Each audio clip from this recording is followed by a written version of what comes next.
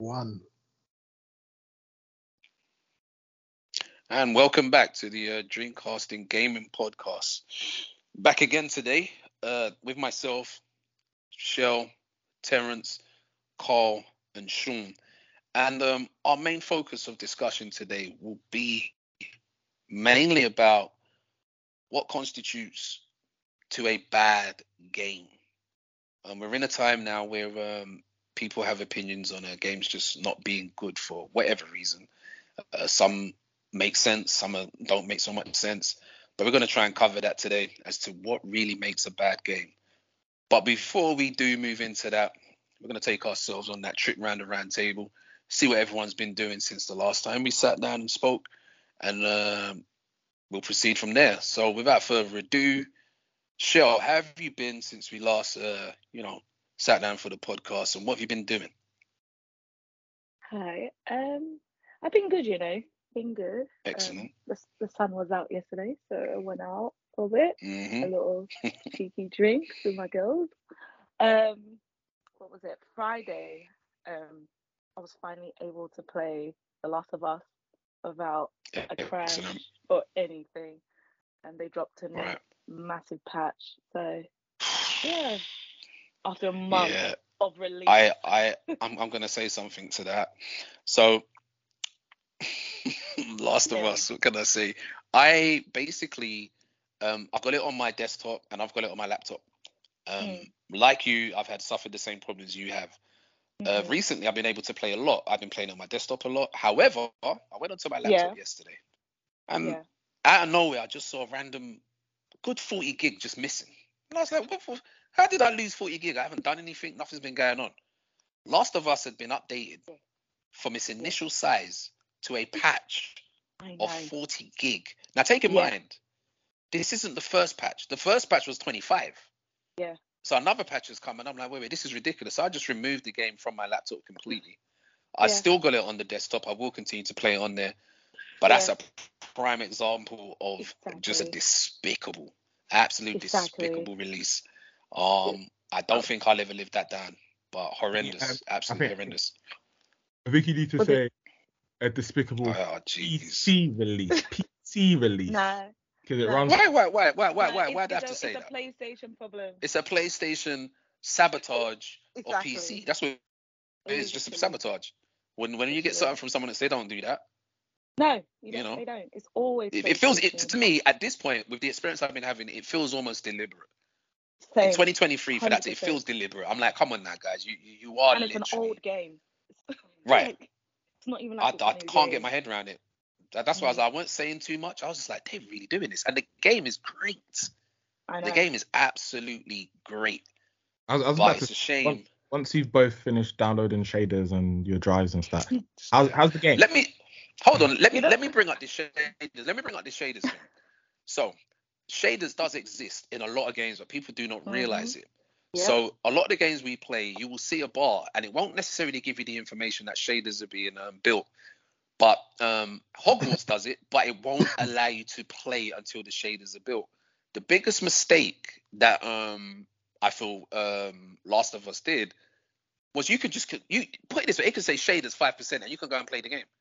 You should never allow that, because you go in there and you start seeing things that give you nightmares. And I'm not talking about the game. It's just you'll see your characters having one eye gone or having some weird textures. You're like, why is it looking like this? The game is still loading while you're playing. That's where I feel they really messed up there. And that just causes all kind of jittery problems. And before you know it, your game crashes. Yeah. But like I said, fortunately, it hasn't happened in the last 5 hours I've been playing the game. I haven't seen no crashes or anything. It's actually been really good. Yeah, so, same. So yeah, I can echo that for you, Shel. Yeah. So that's. What do you think of the game, Shel? You know what? I am enjoying it. I really love the story. There is moments where I'm just cracking up, like with the little just dialogue that happens. Like I'm cracking up. I'm really storytelling. Sorry. I said Naughty Dogs are masters of storytelling.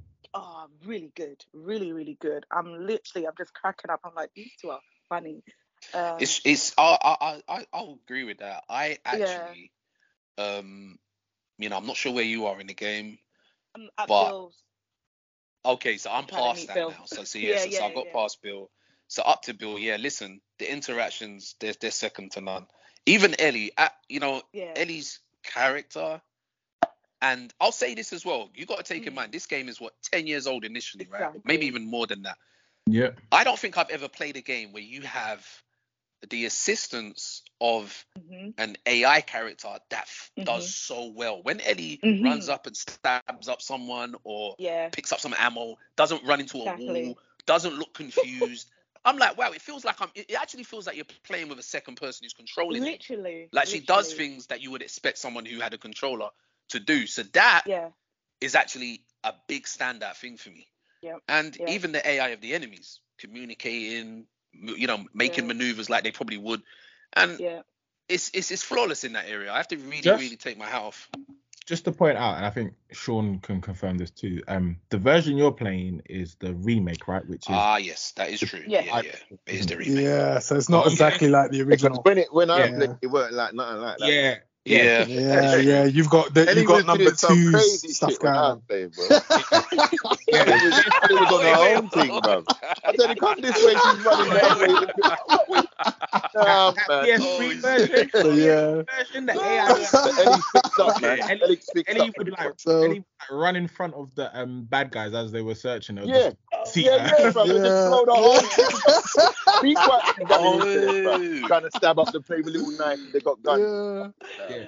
So okay. See, so you're telling me that this remake went as far to address that? That's 100%. good. 100%. Yeah, man. They took the gameplay of number 2. This is why I'm saying the gameplay of number 2. Exactly. It's the gameplay of number 2. Okay. Because you know what, right? Remember, the PS3 game. Remember that it's a PS3 game. So it's PS3. Listen, because even me, to check this. Remember, I had the PS3 version and I played it then, but only up to the point where Shell, you would have seen this now. I think if you're with Bill, you would have seen. I'm reaching Bill, so like I'm. Still... So something happens. I'm not going to spoil that now, but something happens where you see something and it's like, oh shit, okay.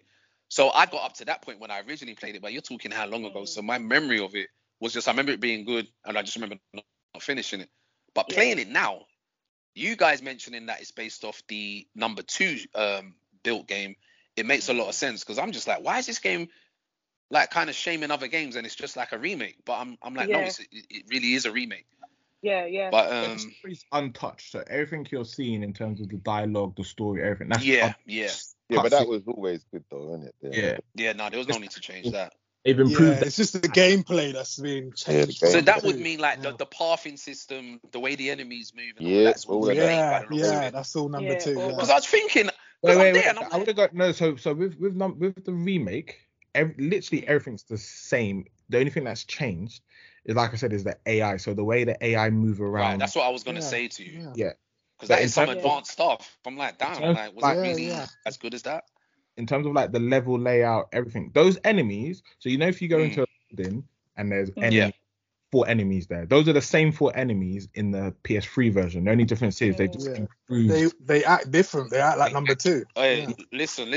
These enemies here, they do stuff where I'm like, what? Yeah, so they should flank. Come from they flank. Yeah. They pick up stuff. I'm like, wow. Like, I don't remember that, but maybe it was like that. So yeah, strong game. Very, very strong game.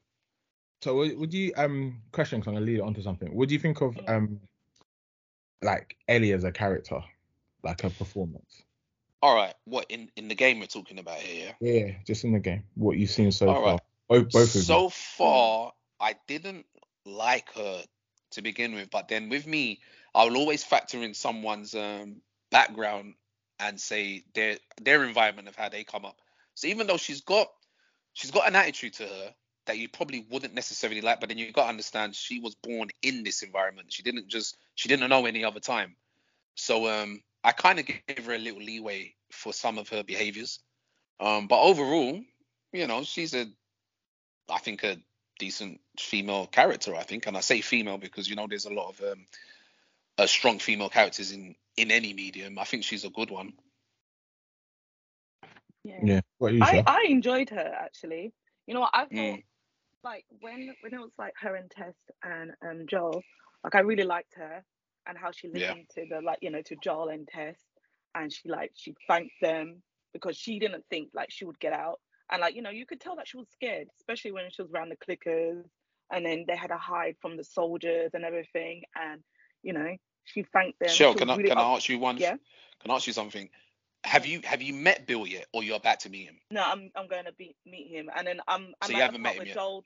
But Joel told, like, so basically I found the that thing, the bow and arrow. Yeah, so I found that, and I know I've got to shoot like the clicker in his head. Whatever. Yeah. I just stopped there. Okay. But all right. Again, but I feel like she's a really good character. Like I don't find her annoying. I guess when they first met her, they were like, she was a bit like high strung because she was just thinking, who are these strangers? Like, of course. And the person that was looking after her is like seriously injured, and then she was told that she's got to go off with them. But she's, as she said, she's like, she's just a girl that's like grown in this like crazy environment, and she has no parents. She's been bitten. She can survive. I just find it so weird that she can't swim. Like, she can't swim. It's crazy. You're raised in the apocalypse. You cannot swim, but you can climb out and run around in a mall. Yeah, she can jump on people's backs and pick them up. And she can handle. Just sounds like a fat person. Okay, cool. Like we can do everything but swim. Oh jeez. I was like, yeah, but you know what, I really am enjoying it. Like I who I didn't like? Tess. I thought she was too much. I was like, Joel, just slap her in her face, man. She talks too much. Like I feel like she's a strong character, but I just no. I don't know. Yeah, Tess.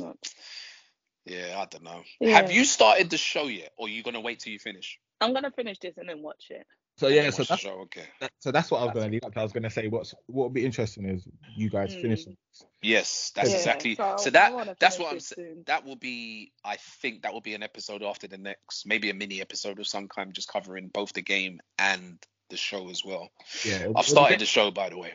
Okay. It'll be great to talk both because, like I said, everyone was really when you play the game, everyone's like, yeah, I don't know how they're gonna do the show, and I think when you play the game, love the game, understand the game, then watch the show. I think the reason why the show is getting a lot of praise is that the way that they've been able to translate what the game has done into a show, which I think is a hard thing to do when you play the game and you think to yourself, you can't do this in a show. You know what I'm going to say to that? They pull it off from what I think. I'm going to say this to you. What I've been doing, I've been playing the game up to a certain point.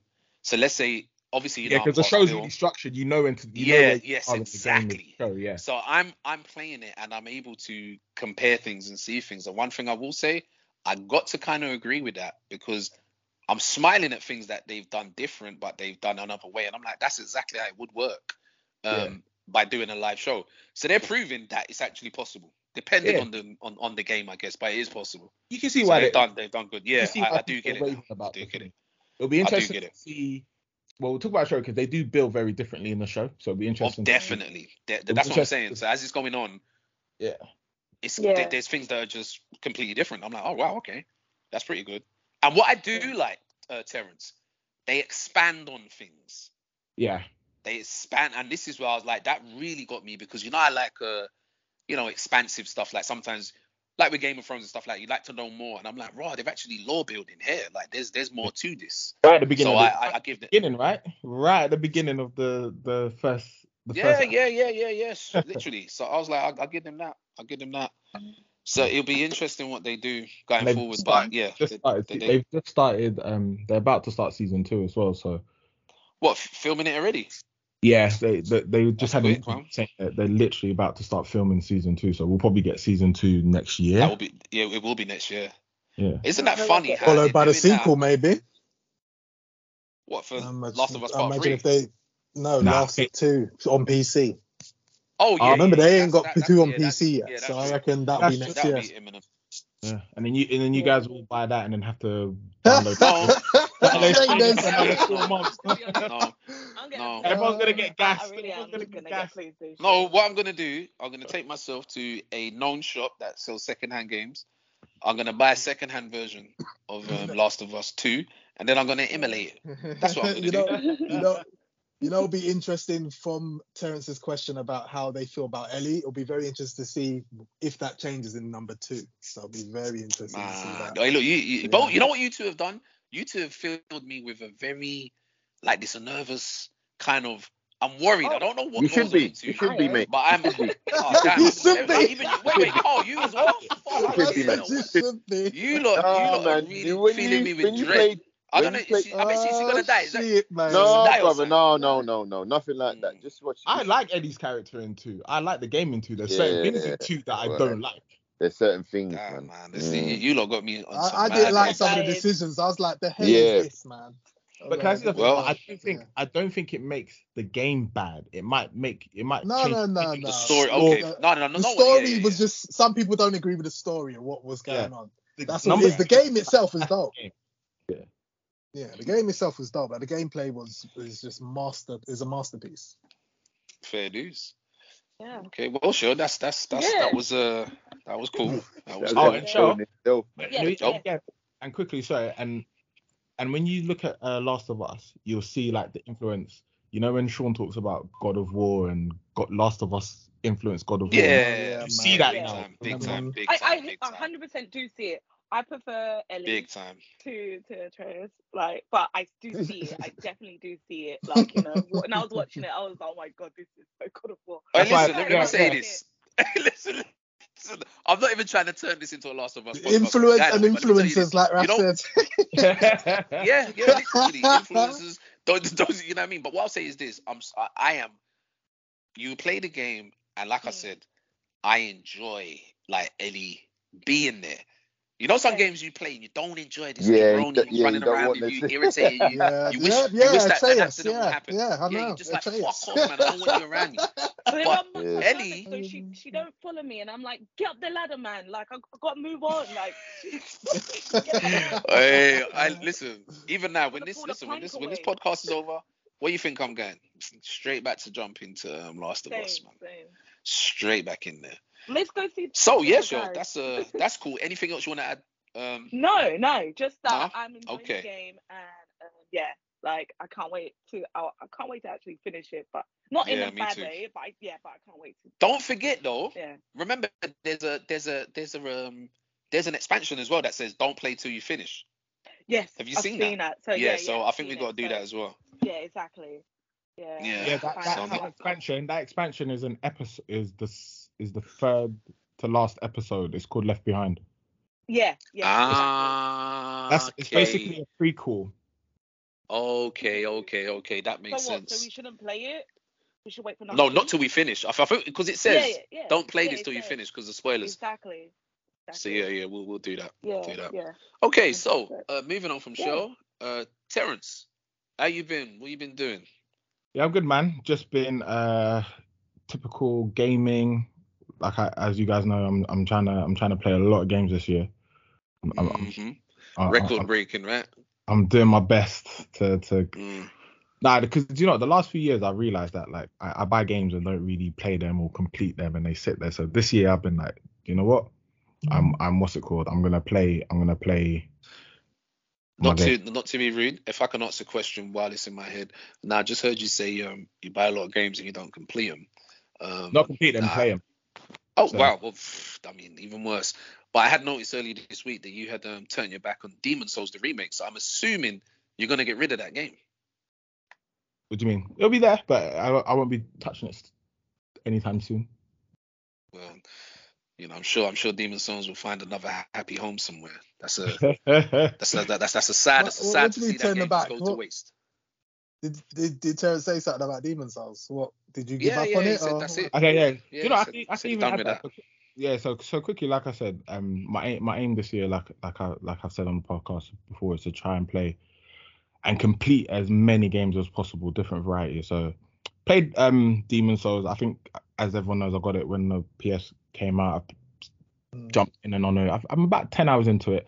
I think when I was playing it, I got to a point where I was just like, do you know what? Like, this isn't fun for me no more. Like, I want to play something where I'm progressing. When you just your time's limited already. And in my head, I'm like, do I want to do this same thing for another 10 hours. Even though you get joy in the mechanics and stuff, I just thought, nah, I'd rather continue and play something where I feel progression in the sense of progression in my abilities, progression in my loadout, progression in story. Whereas I felt like the progression I was getting in Demon's Soul was more progression on like, oh, okay, when I face this boss, don't do this. Oops, damn it, I done it. Okay, now I need to do the whole 45 minutes again. And you're learning in increments, isn't it? But for me, the way my gaming time is set up, I just felt I'm not that kid anymore where I can spend literally like a week or 2 weeks in game mastering it. So it's not saying that the game ain't good. The game's great, but for me and where I am at this particular moment in time, I just thought, yeah, I'm gonna put this one down. I might revisit it. I probably won't because I wanna do Sekiro and I'd rather do Sekiro and Dark Souls 3 as opposed to go back to Demon's Souls. So that's interesting. That's very interesting what you're saying. What about Elden Ring? You didn't have that feeling of Elden Ring? Did you even start Elden Ring? I haven't started Elden Ring. Elden Ring's on the backlog. So what the games I've played since the last podcast is I finished Forspoken. So I breezed through that. Right. Took me about 10 hours. I think I'd give that game. What would you give that game? I'll give it about a 5 out of 10. 5, you know. Forspoken? Yeah. Is that Forspoken? Okay. Yeah, for 5. Yeah. Even though you actually finished it, you actually played through it. There's got to be some extra points for that. That actually got you to finish it. No, yeah, that's why I got a 5. If I never finished it to the end, I would have given it a 3. Like I said, the game, the story, it's all good. It's enjoyable. But I just think there's elements of that game that feel like a PS3 game. Like it looks like a PS3 game. Like it's just weird. I don't know how that game got made. Like I'm baffled. But about her. Go on. Like just about her character, because obviously what we saw at the very beginning, she's very like obnoxious, swears all the time. Does she ever have character development? Does she get better, or does she continue to be the same sweary person you see at the start? So she continues to be the same sweary person. However, towards the end of the game, she gets like a realization that you know, I belong here. These are my people. I should help them. But that's like to the latter stages of the game, whereas up until that game, she's still very sweary, very, I don't care about anyone. I'm a gangster. Wow. Jeez. Kind of mentality. So it let it down. Like I said, it had potential, but what I will say is the mechanics of the game are really good, and it's Square Enix, right? They're known for good combat mechanics, good just even the traversal is great, but like I said, the overall package falls really short. Finished that, and then I finally finished the 2 Dark Pictures games, Man of Medan and Little Hope. Man of Medan, that's very midi. I'd give that like a 4 out of 10. But Little Hope was a lot better. I've started the 3rd one, which is House of Ashes. I haven't completed that one, but I would definitely recommend Little Hope. And then what else have I been saying? I've got a little list here as well. And then the last 2 games is I thought I'll take the plunge and play Diablo 3 because everyone in this chat, everyone in this group sings Diablo's praises. Not everyone. Shell doesn't talk about Diablo. So I thought, okay. I don't. So I thought, okay, let's try this bad boy. I went in the group. I was like, what character should I pick? I think Carl was like, oh, try. Is it the Crusader? Yeah. I did someone that was a bit like Mass Effect character that lets you do a bit of both. So try the Crusader. Playing the game, I was like, at first I was like, oh, this is a bit like, this is very MMO-y, like I'm, you know, when you're hitting someone, there's no real like, you're not really feeling. It's like you're just hitting a character, like a Super Nintendo character, you're just hitting the screen. I'm like, oh no, wait, sorry, stop. A Super Nintendo. That damn. Like Diablo has some of the best feedback when you hit a character. No, wait, you guys are crying. Let him cook. No, I like it. Let me cook in it. You know, let him cook. Shoot with your Delabo guns. Let me. I was playing it. Let him cook. because I'm coming off of a certain type of game, like certain type of games I've been playing. Remember, I've been trying to play Demon Souls. I've been playing Forspoken. All those games. Yeah, you're supposed to impress X to uppercut them.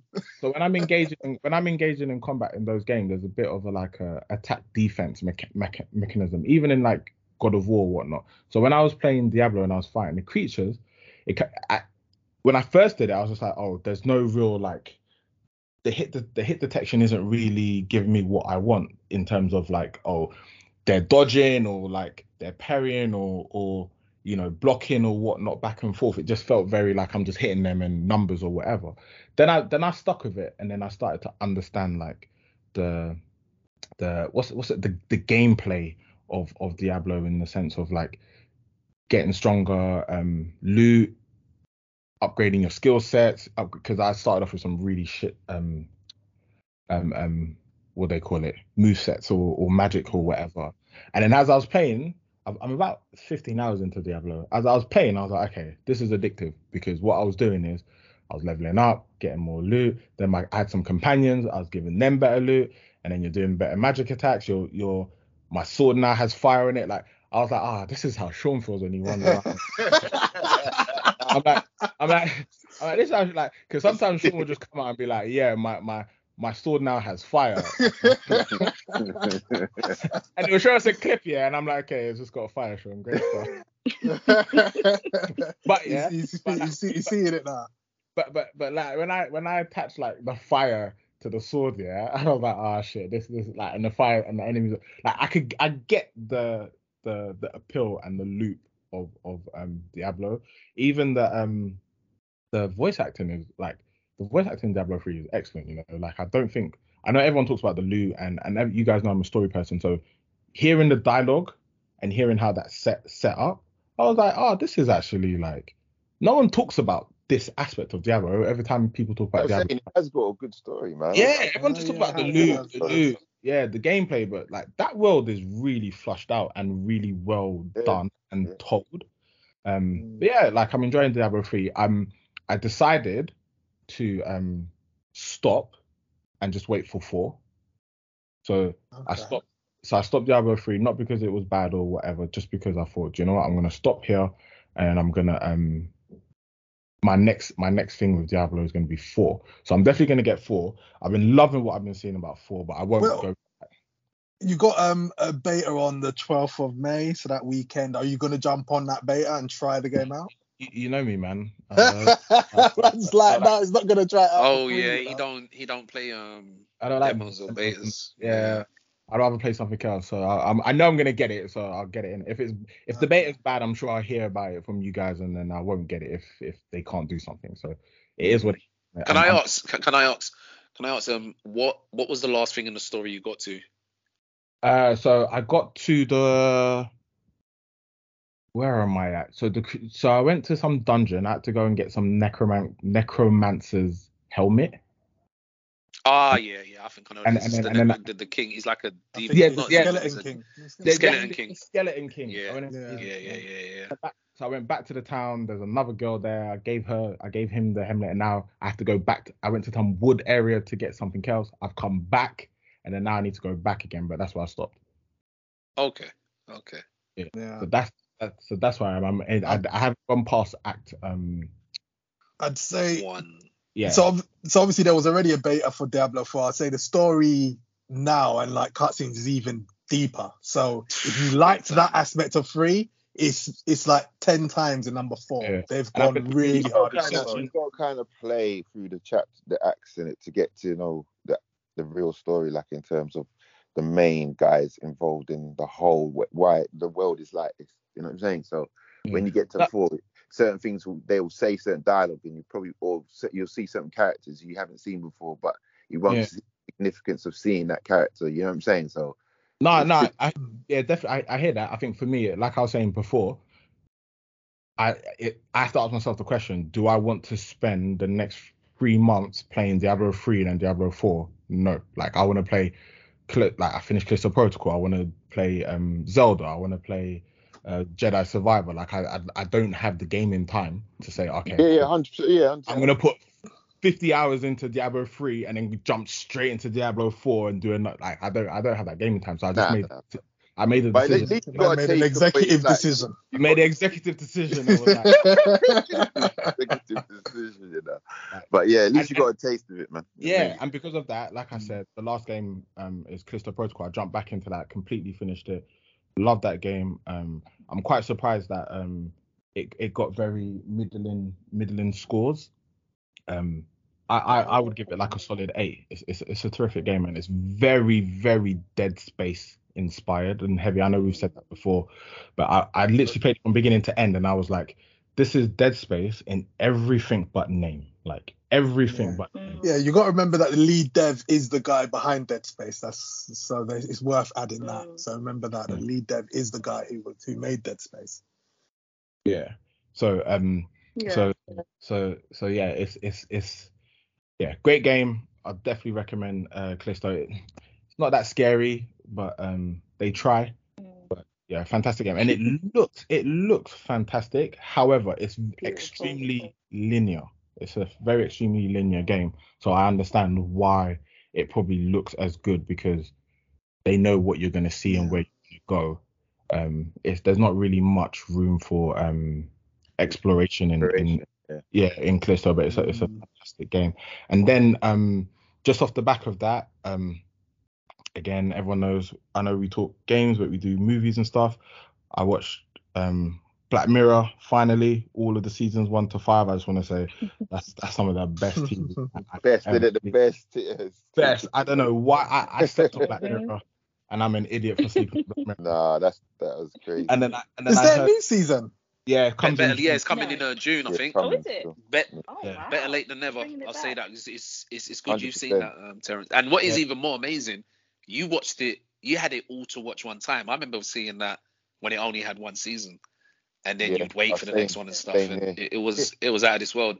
But it was so out of this world in the sense that you're watching something, you're thinking, but wait a minute, this is a little too close to home. Even that. I think it was the Prime Minister one where he got blackmailed. Oh yeah, it's vague to me. Then it came out. Then it started to come out that they were doing that shit in Ian, and I was like, what? See, it's just that show, great show. Yeah, and great show. I think obviously I've watched Black Mirror now, whereas I'm sure when at the time it came out, it must have been very revolutionary, because I'm watching this now. It was. Yeah. In my head, Black Mirror is basically it's telling some truths about what's happening today. Right, so, very true. Reliance on technology in various ways. Yeah, it's a reflection of what we'll soon be seeing. It's not even that. In a way, it's kind of ahead of its time in a way, in terms of like now how influential social media was showing you the dangers to your like social standing, like to your actual like that way you're perceived in the world, you know what I'm saying? Like it's all online. Even like look, let me say this, you could even have a flipping topic on Black Mirror itself, but I remember there's a particular episode, the one where the guy has this thing on his eye, and I think it lets him. That is a very good episode, because that's a I fantastic think you start seeing things you don't want to see. You know, you're like, damn, you don't really want to be seeing that. And he went looking for it for no. Yeah. And then he ended up alone, right? Right, exactly. I was just like, man, come on. Well, there's one that's close to like real life at the moment. Like, you know, there was the episode where the woman loses her husband and she gets an AI robot that is him, with his personality and all that. Yes, and she hides him in the cellar. She hides him in the loft. And then they talk about people doing that with AI now, like using a dead person's voice and their personality and using AI to do that. And I'm just like, we're so close to what Black Mirror's been showing. It's crazy. Yeah, I think there's been a few things now where the AI thing is wild now. Like, I saw it on the news the other day, and they had a news reporter. And I think while she was reporting the news, her friend her colleague had sent her a voice note. And so she listened to the voice note while on air. She didn't know what was going on. And they were like, okay, that was so-and-so. She goes, yeah, she sounded a bit strange, but I don't know what her problem is. And then she carried on. He goes, listen, that wasn't your friend. He goes, what do you mean? It was her. He goes, no, that was through an app. And the app had literally downloaded the stuff her friend would normally say and just said it using just her voice. And I was like, look at what they're doing at this level. Not to mention classified level. But even that, Raf, see that? Remember that Jay-Z track I sent you? Yeah, that's the other thing. They're making albums now off of people who are retired or don't even exist. Yeah. And I said this before, and I'll say it again. Yeah, they had that thing where I think they had a Tupac hologram concert one time. Yeah, I saw that. Even that to years me, ago. Yeah, even that to me, that was weird. Now there's enough Tupac catalog for them to easily just say, yeah, he's gonna have a new album, and it's AI. And the kind of people we have now, the modern day consumer, is so sad that I would not put it past them buying it. I would not put it past them buying his new album. Yeah, would not do it. You know what? They would buy it. It's so funny that you guys are like really shocked when Japan has been doing this since early 2000s. Like there is an AI idol. AI idol. Yeah, but right? She is literally. She's making so much money, and she's been doing it since like what 2009. So sure. You said AI idol. You mean like pop idol, but with just AIs? Yes. AI. So they're not real people. It's a hologram. So she sells out shows. Jeez. Yeah, and it's just a hologram designed. And she sings and dances. Yeah. I'm hearing about AI OnlyFans. Like people are making some serious money. OnlyFans. Yeah, because they're AI OnlyFans. This has been in Asia for time. It's crazy, the Western world is just Japan are always ahead of the times, man. This world is mad. I'm just waiting for the West. Yeah, see, no, that's what I'm saying. Look, some people think I don't know. Like for me, I really don't be knowing some of this stuff. So it's fresh to me. I'm brand new. I have no clue. So, yeah, and you know what, Raf? You were talking about how this woman got a phone call and it wasn't from her, it was from her friend. So what people are doing now, they are pranking people by using their children's voices. So if you upload a video of yourself talking, they will record it and then they will call their parents, say, "Mom, I need help. I'm being kidnapped. Send money here." Yeah, yes. This happened in America, right? Yeah, it's been going crazy. I heard it was quite a big thing. Right. They're setting people up with that shit. That's not it, man. Yeah. That's not it. This is quite the tangent. We're still on Terrence's intro, you know. Well, listen. What I'll say is this, though. I'll say this to that tangent. This don't feel like a tangent to me. This is very revealing. This is new stuff. Yeah. We somebody should have done this after the intros, you know, the ones there. But yeah, Terrence, continue. It's cool. Like Raf said, we're talking about Black Mirror. But yeah, like I said, Black Mirror is great. Loved it. One of those shows that I'm just like shit. Like, yeah, I can see why it's revered the way it is. So I'm interested to see what the new one is. And then lastly, I finally got around to watching some film that I wanted to watch called 65 because it had dinosaurs in it. And I love dinosaur films, and I've always been like, why have we never ever gotten more dinosaur films? Like, why is it only Jurassic Park that is the film that has no one wants to pay for CGI? That's what it is. You know, I realize it's because you can't make a good. It's hard to make a good dinosaur film, so I have to put my hats off to Jurassic Park because 65 is absolute bollocks. So, wow. Hey, Raf was looking forward to that one. No, it wasn't. No, it wasn't. Bruv, you're the one who posted it in the group. You're like, yeah, 65, I'm looking forward to it. Hey, what, Carl, am I lying? Have you not seen me post 65? You're confusing me, man. The only thing you see me post is Mario. You ain't see me post 65. Yeah, you're the one who posts the trailers. And you're looking forward to it. Okay, but listen. Oh, my God. I'm gonna get the receipt in the group for you. I post trailers. There's nothing. I'm excited for something. But you said I was going on. I wasn't going on. One trailer ain't going on. You want to know about going on? Go and check the Warhammer receipts. You go see the Warhammer receipts. I was going on about that. But yeah, 65. I think I posted that one time. Like I said, I saw 65 and it was something that I wanted to watch. Hence why I watched it. I didn't think about dinosaurs. I thought, oh great, we're gonna have another Hollywood dinosaur film. Fantastic. I won't spoil it because it spoils itself within the first. It spoils itself. No, it spoils itself in the first did for me. 1 second. I saw the trailer and I was like, nah, I'm good. Yeah, it just didn't look good. Yeah. The trailer did not look good, man. It spoils its story or who they are or if they're on Earth or blah blah blah blah. It's literally. I was thinking to myself, that's something you should have done at the end. At least at the end, I would have been like, oh wow. But you do that at the beginning, and then the film's just downhill from then. But like, but yeah, like I said, yeah, not the best of films. I feel like it was a showcase for that guy, innit? That guy who did Star Wars. I think they're trying to really like get him like front and center. Yeah, I think it was a thing to showcase him. And as we're talking about Last of Us, it's a very Last of Us vibe because it's him and one surviving little girl. So you can imagine how the relationship starts with them not liking each other, and then at the end, you know, family. So yeah, yeah, that's me, man. Yeah. Good. Nice. Okay, Sean, yourself, how you been? What you been doing? So yeah, obviously, like Terrence has been saying, the new games have been rolling out. I've been diving in. So I'll first start with Dead Island 2. That's a game that I've put some hours into.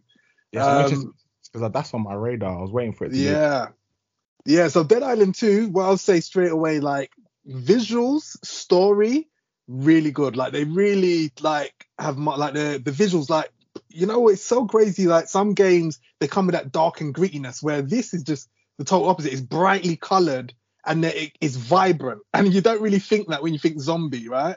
But I think it's the whole aesthetic that goes with LA, being in LA. So it's very brightly colored. There's so many, like, it's just, everything's very vibrant, but it's like, but it's nice. Like, it feels good to be in something so brightly colored, yet you're dealing with zombies. And then the way that they do their storytelling and sort of like the world building, sort of let you know what's going on in LA, because obviously LA is full of a lot of pretentious people all about their money, their cars, their houses. That's what you're seeing. So it is very much reflective of what you would imagine like Hollywood would be like. So they do that really well, and like they obviously don't take themselves too seriously. So it's kind of funny, like the way that they like introduce characters to you and the stuff they say is like the game doesn't take itself seriously. So you can't sit there and be like, oh, that's really silly, because you already know the game is just like a parody of itself. So it's really like it's good in that sense. The only thing for me though, like obviously you've got they give you quite a lot of like melee weapons and stuff like that, and you know you're going to attack zombies.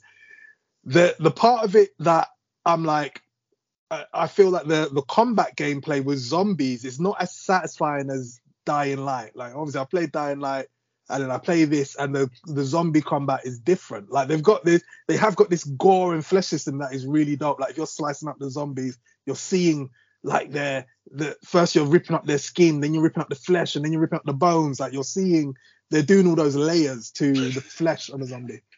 Did someone just start laughing? I'm laughing because I'm like, if someone randomly put this on, they'd be like, hey, what's up with this guy, man? Flesh and bones. Yeah, like they've really gone in on that. Yeah, they've really gone in on that, and that's something that they've actually stepped to a next level. Like if a lot of games adopted that, they'd feel more real, because you're really seeing like you're ripping up flesh and bones, and you're actually seeing the impact of your stuff happening. But that's how Americans create serial killers. Carry on. Yep. So what did throw me was like, okay, so obviously you're doing the damage and numbers, and then I've seen the zombies have levels, and you've got a level, and I'm like, was this meant to be a games as a service? And they sort of just switched it off because they saw what was happening with like Gotham Knights and all that. Like it, you know. Yeah, like I think it was. They were trying to do a games of service. It's been in development for how long? Yeah, because I was like, why am I seeing levels? Why do zombies have levels? That's not, like that's not normal. Like, oh, this one's got a higher level than this one. It's like, what? Like, that's not how zombie games play. And then like, obviously you got damage numbers. Yeah, I heard someone talking about it in the sense of that. I don't know if you haven't played co-op, have you? I've been playing co-op. I've been jumping. Yeah. And that's another thing I'll give them. The co-op is like smooth. You can just jump into someone's game and play with them. Like, yeah, but they're saying that the diversity in the builds is not there. Like, there's no like everybody's pretty much got the same shit. You know what I'm saying? So yeah, I mean, I've been playing one guy. Yeah. No, not even that. Just the obviously the characters have got different attributes. You know what I'm saying? Like different, but the actual builds like that you use in games are like everybody's got the same. It's not like diversity in terms of that sense. Yeah. And I think that's probably why they dialed back on the games as a service, because they don't. Because that would have been mad, wouldn't it? Because it's like you'd have to have so. It's like a card. Is it cards? Yeah, these cards. You got these upgrades, like skill cards and stuff like that. Yeah. So they have made so many of those cards in it because like so it's the more I see it, I'm like, right, okay, so Fallout 76 were doing the same thing. So they really were trying to do a game to the service at some point, and they obviously decided to dial back on it because they probably saw what happened to Fallout 76, what happened to Gotham Knights. So they're like, oh, guys, we got to change this. Guys, people don't like this stuff. We've got to stop. We've got to stop this. We've got to scrap it because that's what it seems like. It seems like we've got a half of a games as a service type game going on here. And one thing I will say is because obviously being black, I picked the black character because obviously to me that's the most relatable character. You got some Asian girl, a white girl, this white guy, and I'll tell you, every time I jump into a multiplayer game, everyone plays the black guy. Everybody. Like I have very rarely seen anyone play any other character. Like I've seen one Asian girl, but every time I jump into a game, people are playing the black character. Then when I look at streamers, they're playing the black character. I'm just like, why is everyone playing the black character? Like I played it because it's relatable to me, but when they're on stream, they can say the N-word. Like, you hear it online. I'm just like, everyone playing the black character. I don't understand that because I would have thought there'd be more like, diversity. People will select the other. But is he not got the best attributes or? I don't think so. I've seen like, he's got some decent skills. Like, but I was just like, yeah, I'm picking the black character regardless because it's just like, to me, this is the most relatable character for me. Or as a black man, he's the only black male character in there. So I was like, all right, cool. And he's proper Cockney English. So he's not even Londoner. He's Cockney English. The type of black guy that goes to the pub, and I'm not the type of guy that goes to the pub. So he's proper that. Yeah, he's proper that. But yeah, obviously, what I'll give him that the game is smooth. There are no issues. Like give it to these guys. They've been in development hell for many years with this game. I think it's been like in development for 10 years. And there are no issues. Like the game runs and plays smoothly. I could jump into exactly. I jump into co-op games, no problems. Like I just jump into a co-op game, no issues. So I'm just like, these guys actually somehow brought out a game that runs well, despite the fact it's been in development hell, and all these other studios that are supposed to be the guys are just doing a mess of PC ports. So I'll give them that. The game actually runs smoothly. Yeah, like it's a pretty good game. Like I'll give them that. But coming from Dying Light, like I would say that Dead Island 2 is better than Dying Light 2. Like it's even though like the world and the story that they're doing is much better, but Dying Light 1 is still to me the bar of zombie games. Like you just can't top that. Like these guys, the combat gameplay doesn't beat Dying Light 1, and Dying Light 1, without having the flesh and gore system, you feel the impact of when you're hitting zombies and stuff like that. Where in this one, it feels like they were trying to do a game as a service, so the combat is a bit different. It doesn't feel as impactful when you're hitting the zombies. Like it's actually quite different, and I think it's because they were going for a games of service initially, and they've somehow like changed it to not be games of service. But yeah, that it's weird when you've got zombie levels in there, and some zombies are higher level than the others, and the game actually tells you, oh, don't try and battle these zombies at a higher level because they can one shot you. And it's just like, what the hell is that about? Like, obviously if you've got a big beast of a zombie, that makes sense, but you can see some smaller minion looking zombies, but they've got a higher level, so they can just kill you. Yeah, like you'll see a zombie that just looks weak. That looked the same as the one you saw before. Yeah, exactly, and yet it hits you harder because it's a higher level. Like I think that's bullshit. I don't like that stuff. Like it's not. I don't like stuff like that. And it's clear that they were trying to do a games as a service type of thing.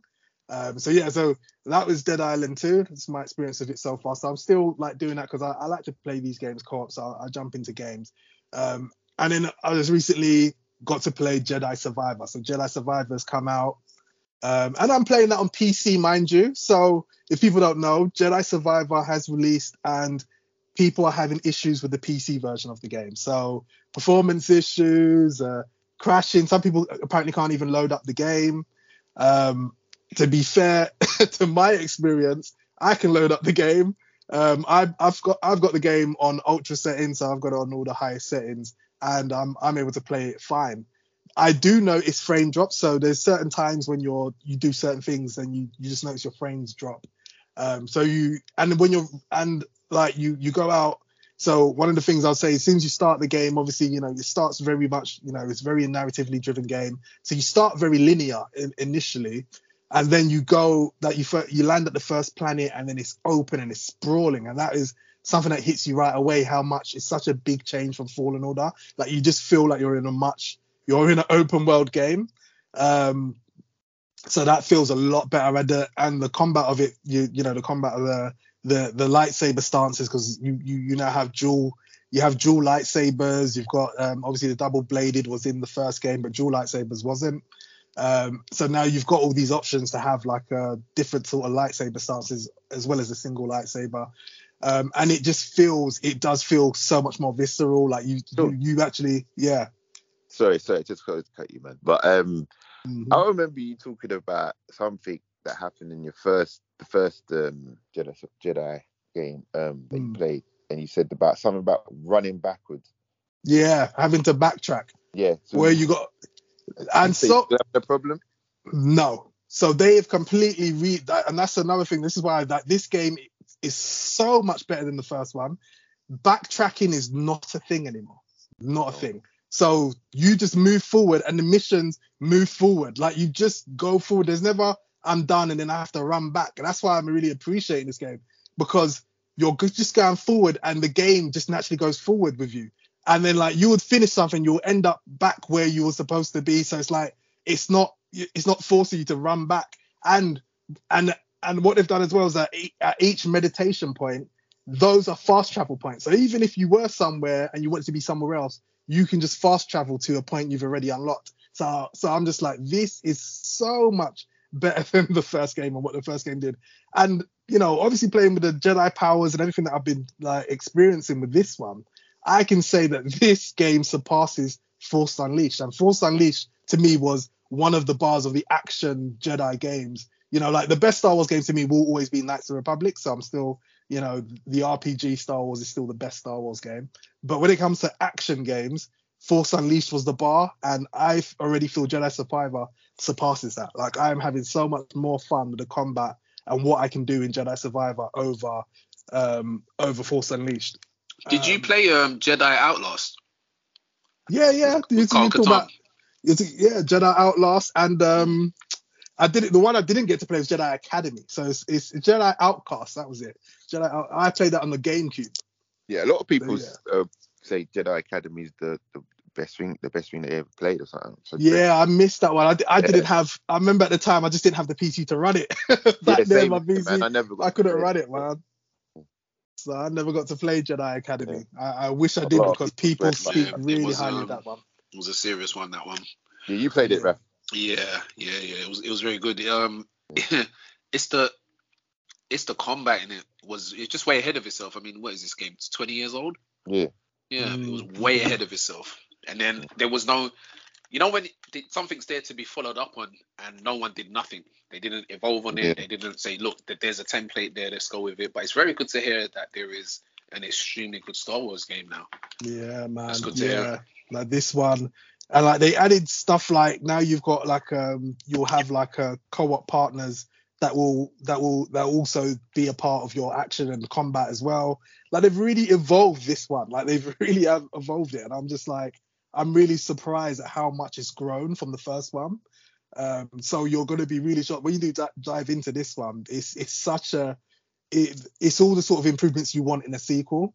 And obviously, right now it's being marred by the PC community because people are having huge issues with it.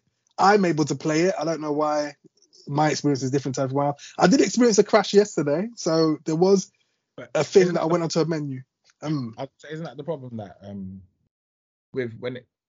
it seems like when it comes to PC that everybody just has a different rig. Do you get what I'm trying to say? Yeah. That's the difficulty, though. That's the difficulty. Yeah. With consoles, boom. With console, what you know. Yeah. Exactly. And that's why they don't have consoles that don't have the same problem, because all of the consoles are the same format. Exactly. Whereas PCs, everyone's got different builds. different processors, different graphics cards, everything. Everything's different. However, that's why I thought they did the whole minimum spec, medium spec, high spec. Like the game should at least on PC be able to run at a minimum spec flawlessly. Yeah, but your minimum spec might be someone else's max. Don't they always someone else's maximum spec, bro.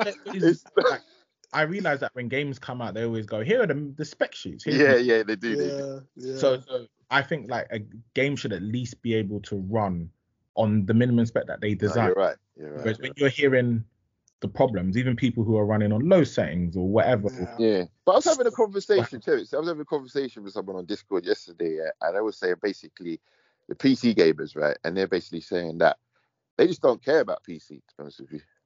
You know what I'm saying? Like they don't really care. Yeah. Like the focus is console. And it's fine. That's PC secondary. So if some of them are crashing, they don't really care. They'll patch it when they got time. Do you know what I mean? So I think that's the real. And you got to think of it. It's taking a piss because the first one didn't have these issues. So clearly you've just not cared about the PC community. They don't care.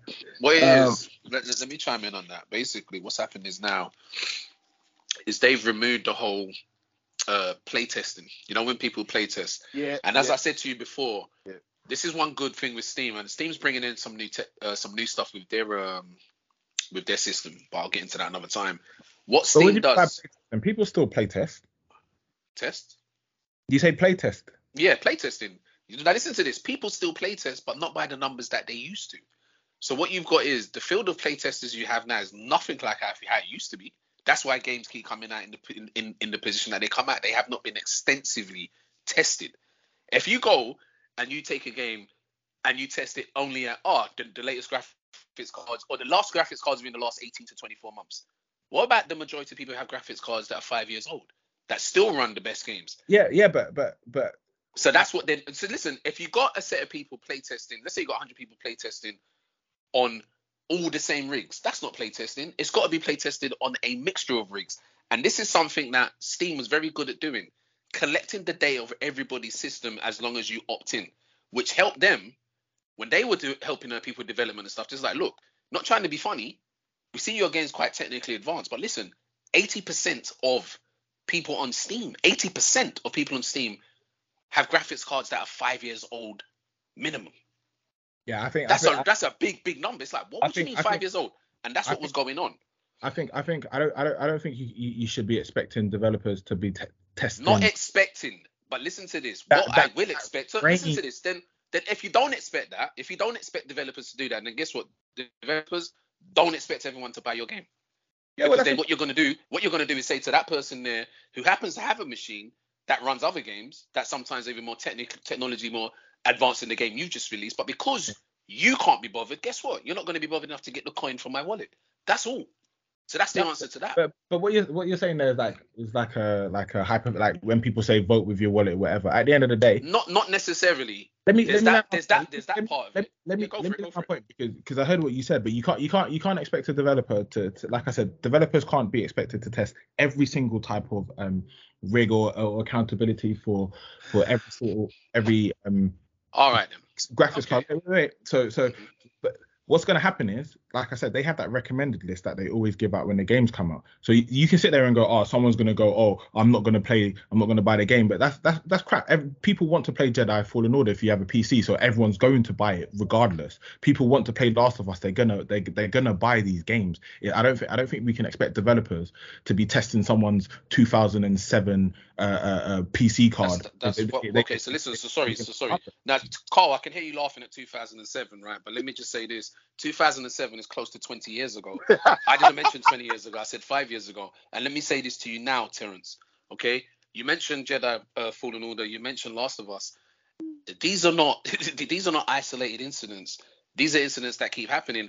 And when you say that, let me finish though, because when you say that, I will then say this to you: how is it that there are games that are coming out on PC that are generally running fine, but when they're coming from an area where they've been like, okay, you know what, just port it over.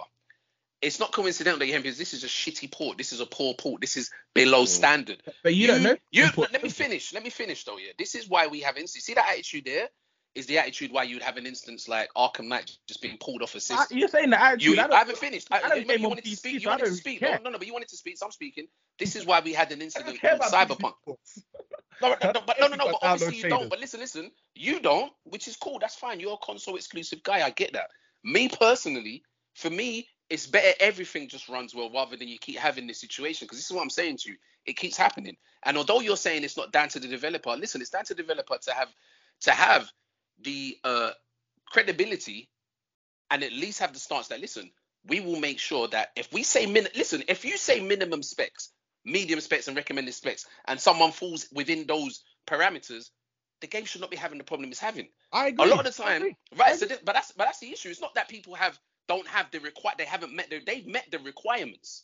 Myself and Show exceed the requirements to run Last of Us. But we all know what was happening. Yep. So we're not going to play that game of, it's not down to them. Yes. No, absolutely. But the thing is, you've gone away from my point. I'm not disputing that. I was disputing the part that you were saying that they should have that people should be play testing for every sort of rig within the last 5 years or what. That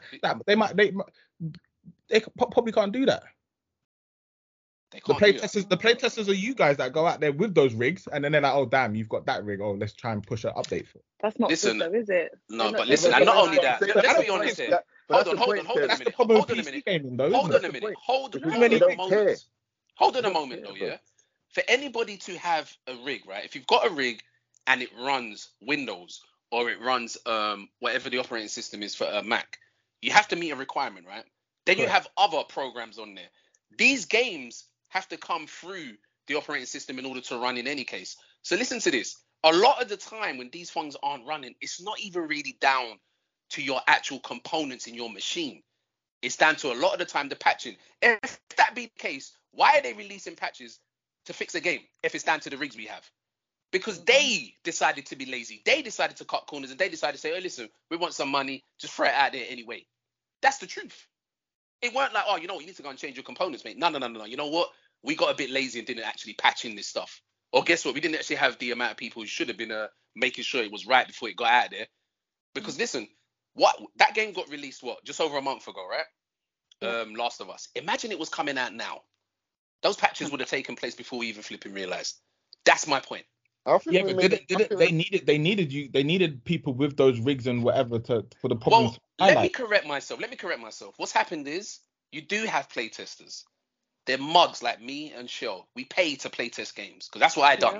I paid to be a playtester. But believe me, I'll eat that crow and I'm gonna learn my lesson because it's not going to be easy to get that money out of me the next time. It's good because it means Last of Us 2 will be better for what you and Shell. No. Let me say this to you. Last of Us 2 is going to have to do a lot more than get a day one for me. You lot know me. Very rarely do I suddenly just go and get a day one like that. I day one that. I don't day one everything like that. I usually kick back, wait a bit. I day one that. But thankfully, I'll plug in little CD keys and say, yeah, you know what? Thankfully, I did not buy that from Steam and I didn't buy it from thing because I'd be real mad about that right now. Half of £100 for that? No. No. Yeah. There you go. You know, but no, Terrence, I appreciate your point, and I hope you appreciate it, man. And I see it from you. I hear that. Okay, so that was Terrence, right? Or was that was me. You see that? So I was supposed to go on to Carl. But mine's gonna be short, man. Mine's gonna be short because I look. We haven't even gone to our topic yet. Mine's gonna be short, man. So is it me? Yeah. Yeah. So basically, I haven't really played any new games, but I have actually I have played a new game. But it's not a game that you probably think like it's not a game that you're gonna say, oh yeah, I know that game. Well, basically, it's a mobile game. And the reason why I'm playing this mobile game is I was talking to my friend and he was saying, oh yeah, I'm playing this game. I don't know if you heard about it. It's called, Marvel Snap. Oh yes, yeah. Of course, I think everyone's heard the Marvel Snap. Yeah, I think it's getting advertised to me on YouTube. Yeah. So he basically saying, oh yeah, I've been ill and I've been laid in bed for like 6 months, like just obviously not off work and he's been playing Marvel Snap and he played it and he got to like 100 and something in the world, yeah, basically, or in his whatever it is, and it's basically So yeah, and he was saying to me, yeah, and it's this and that. So I was thinking, I like card games. So let me give it a go. So I gave it a go, and yeah. So I've been playing that every time I got free time, I just give it a few goes, and it's one of those games that if you love DC, I'm sorry, if you love DC, if you love Marvel, DC, if you love DC, then don't play it. I just enraged some Marvel people right now. They're just like, what the fuck is it? No. If you love Marvel, you love the characters, and you want to play it like a game you can play, at work, or you can. It's also on Steam, so you can download it on Steam and play it on your computer if you want to play it that way. But it's one of those games where there's not much to it, but the things they do, like when the cards have different abilities that actually make sense, and there's like basically 3 locations that will occur every game, and those locations could be random, like this location will destroy your second card, or this location will change on turn 4, and so you have to kind of strategize, and everybody gets the same deck, so it's not the same deck in terms of in any order, but as you level up, you level your cards up. You get like you'll get a character, so you'll get like Spider-Man, Spider-Woman, Cyclops or something. But one of them, they might have abilities and some of them don't, and they all counteract with the other cards, even though they've got the same cards. But you can make different builds out of those cards. So it's like a very complex game. So I've got up to I'm nearing up to that diamond, which is quite high because I've been playing a lot. So been really enjoying that. Been playing a little bit of New World. They've got a new event at the moment, and funny enough, a few of my friends have started started playing it with me at the start of going back onto the game. So that's got a bit more enjoyable now. I'm teaching them how to obviously, because I've been playing it for a lot longer than them. I'm teaching them what's going on in the game now. The game's changed, so that's kind of revived New World for me as well. But as a new game, go on, sorry. Just about New World, I heard that. Well, there's been all this talking about mounts are coming to the game. Is that official?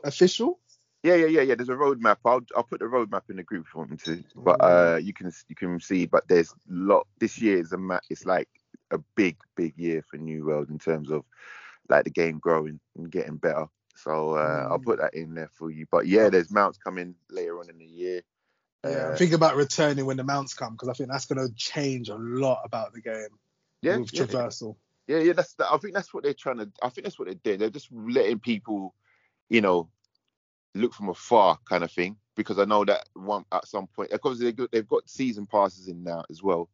So they've got that. They're making their money, so they're not really bothered about the player count. The player count was quite high. It's like 25,000 yesterday. So it's not too bad. You know what I mean? I think the release was just a madness. I think it was like half of like a mil, isn't it? Like 900,000 plus. Yeah, that was ridiculous. So they were never going to keep that up. So, but I've been enjoying that. I've been playing Destiny still. So obviously going for the season, it's coming towards the end of the season.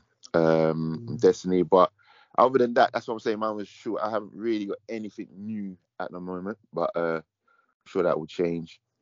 But, what, you haven't purchased none of the new games? None of them have interested you? No, I haven't. No, but the thing is, I was thinking about Jedi Survivor, right? And then I thought to myself, but then I'm the sort of person, I can't just play 2. I have to play the first one. I have to play it, but I have to.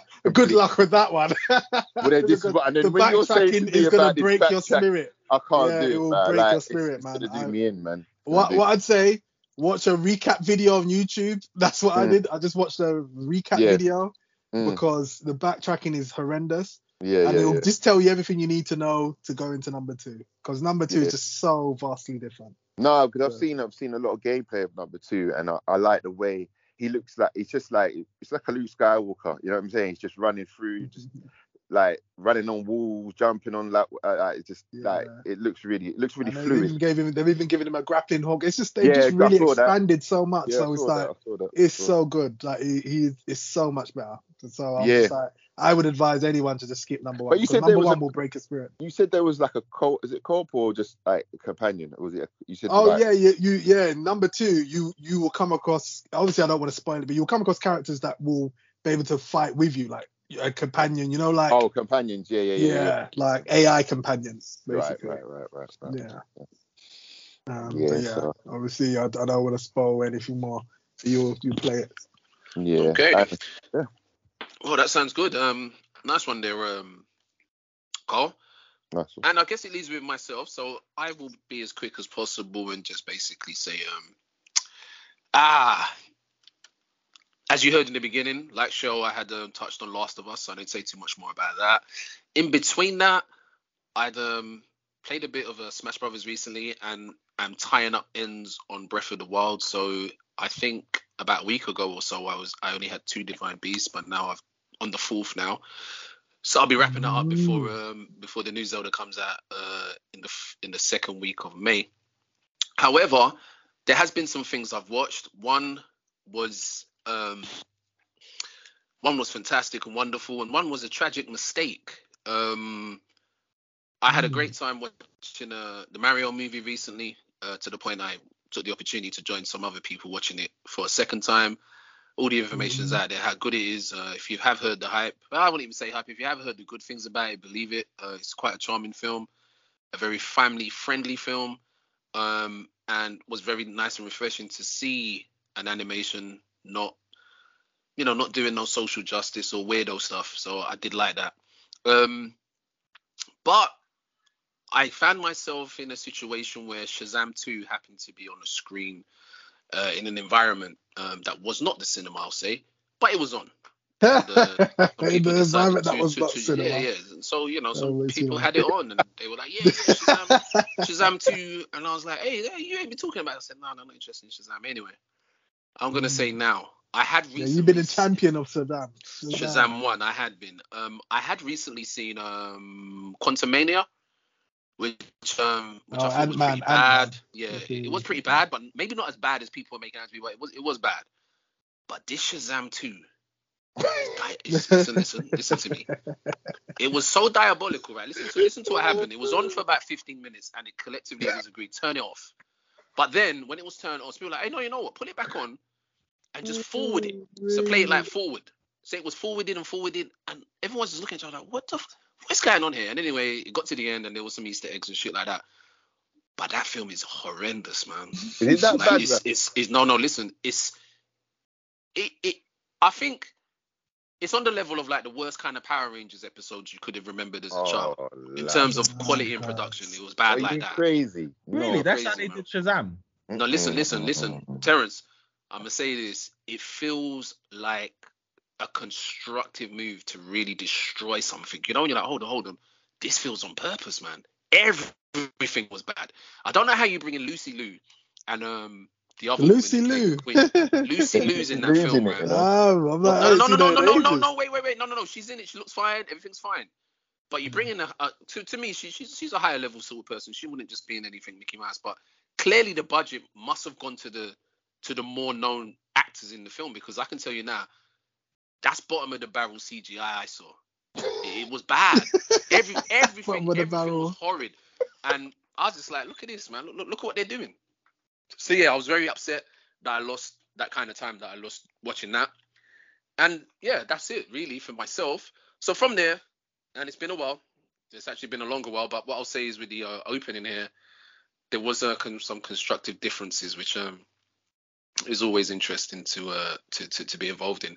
But now we'll move into the main topic here. And let's dive into what currently makes a bad game, or not even currently, what has over the years, or what has in your experience, or just how you feel makes a bad game. And I think I'm going to start with Terrence here. Terrence, lead us into this. Oh, what makes a bad game? I know that's for me. First thing I'll say is bad story. Like if the dialogue and story isn't correct, then I'll definitely say that leads into a bad game. Mechanics, bugginess. I know there's lots of elements that you can say leads into a bad game, but that's some of the highlights of what I would say is a bad game for me.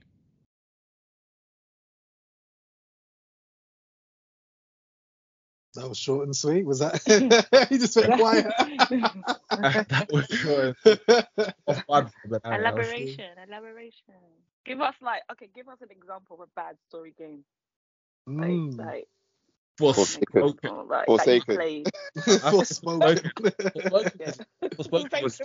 Oh, that's it's called Forsaken. That's just fresh on the brain. Like I said, I didn't enjoy that game. I think I didn't enjoy it right off the bat just because of as I said, the setup for that game was black girl prison. I was just thinking to myself, this is not a representation of black people, let alone young black women. I thought that was just off-putting off the bat. I also think sometimes art direction can make a bad game. Like if the game doesn't look great, but positions itself as a I don't know, as a beautiful game, i.e. again I'll say the likes of Forspoken because that's fresh in the brain. But I don't know, man. When it I think when it comes to bad games, it can be quite a tricky one because I think of Mass Effect, isn't it? Like where you go back, you play Mass Effect 1, everyone knew that was a great game, but it was very flawed. And then when you put it up against Mass Effect 2 and 3, in your head, you're like, oh, does that make Mass Effect 1 a bad game? But I guess it's for that moment in time, possibly not. But then you go to Andromeda, and Andromeda's just a mess.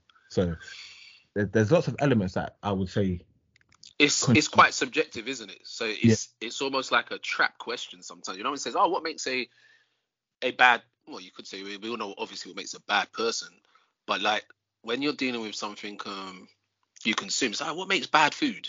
Well, it depends, man, what you like and what you don't like. However, all those things you say make sense, but I always lean towards, I think in terms of games, is there's an element of quality. And there was a term one time called shovelware, where I think possibly in the PlayStation era, they had, must have been thousands of games. And it got ridiculous to the point where you'd have a game based off of anything going on at the minute, and you'd put it on. And I remember in my youngest thinking, what is this game? It might be 10 frames a second, has very bad sounds, but for whatever reason, it seems to have sold. I just like, how did this even get off? Because, you know, sometimes you only talk about judge a book by its cover. Some people will buy a book based on how good the front cover looks. Sometimes people are buying games based on the front cover of the game. Oh, look, it looks good. And they put it in and it's like, what? This is nothing like how it seemed like it was going to be. So I think, there are quite a few elements to games being bad. And I do like the fact you brought up Mass Effect, because as the technology moved, Mass Effect improved in so many areas, but started to get a lot worse in the areas that made it so good. And that was the story, Terrence. So you see, when you're talking about good story and stuff, the story got crazy. Yeah. And the game itself just started to be like, what's happened? How did this happen? So Shell. See, you see that? I was just thinking. I said, man, Shell spoke. You know what? Dive in, Shell. Dive in. For me, in my eyes, like a game that has too much stealth. Like for me, I'm a survival horror game anyway, so I play games that you have to be quiet, but sometimes you don't have to. Like if you're like, nah, I ain't being quiet, I'm gonna like mow down these enemies. That's what I like to do.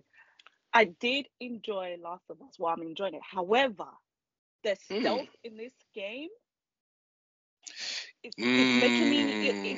For me personally, I feel like it relies too much on it.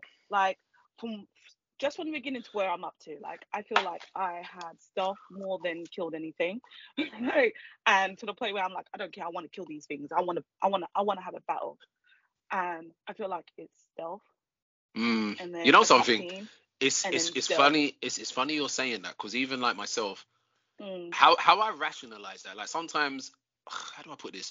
You know, sometimes you put yourself in a position that like you try to say, okay, what would I do here? So even like when there's enemies, I'm like, right, you know what? When you get killed in that game, there's something about it feels like, oh man, that felt like a real death, so to speak. But where things are so scarce, you almost feel like, look, man, I don't want to waste no bullets. If I can just jib this guy, I'm gonna jib him. If I can just use the bow and arrow, I'd use it. And there's always this constant, like, if you're loud, there's a consequence for it. And that's what I feel. That game can get away with it a hell of a lot more than some other games do with their superficial stealth elements. Yeah, but I feel like, I understand that. But, like, I feel like there are moments where we need to also fight. Like, you know, we need to be able to, like, actually have a battle in this game. Because I feel like constantly hiding, like, I know what it be like for example, okay, they're constantly hiding from the soldiers. I feel like that's the only time where I actually want to fight them, because they're not like the monsters where you've got to be tactile, you've got to be, you know, they can literally kill you with like with 2 little bites. Whereas, that's right, you know, instant death, innit?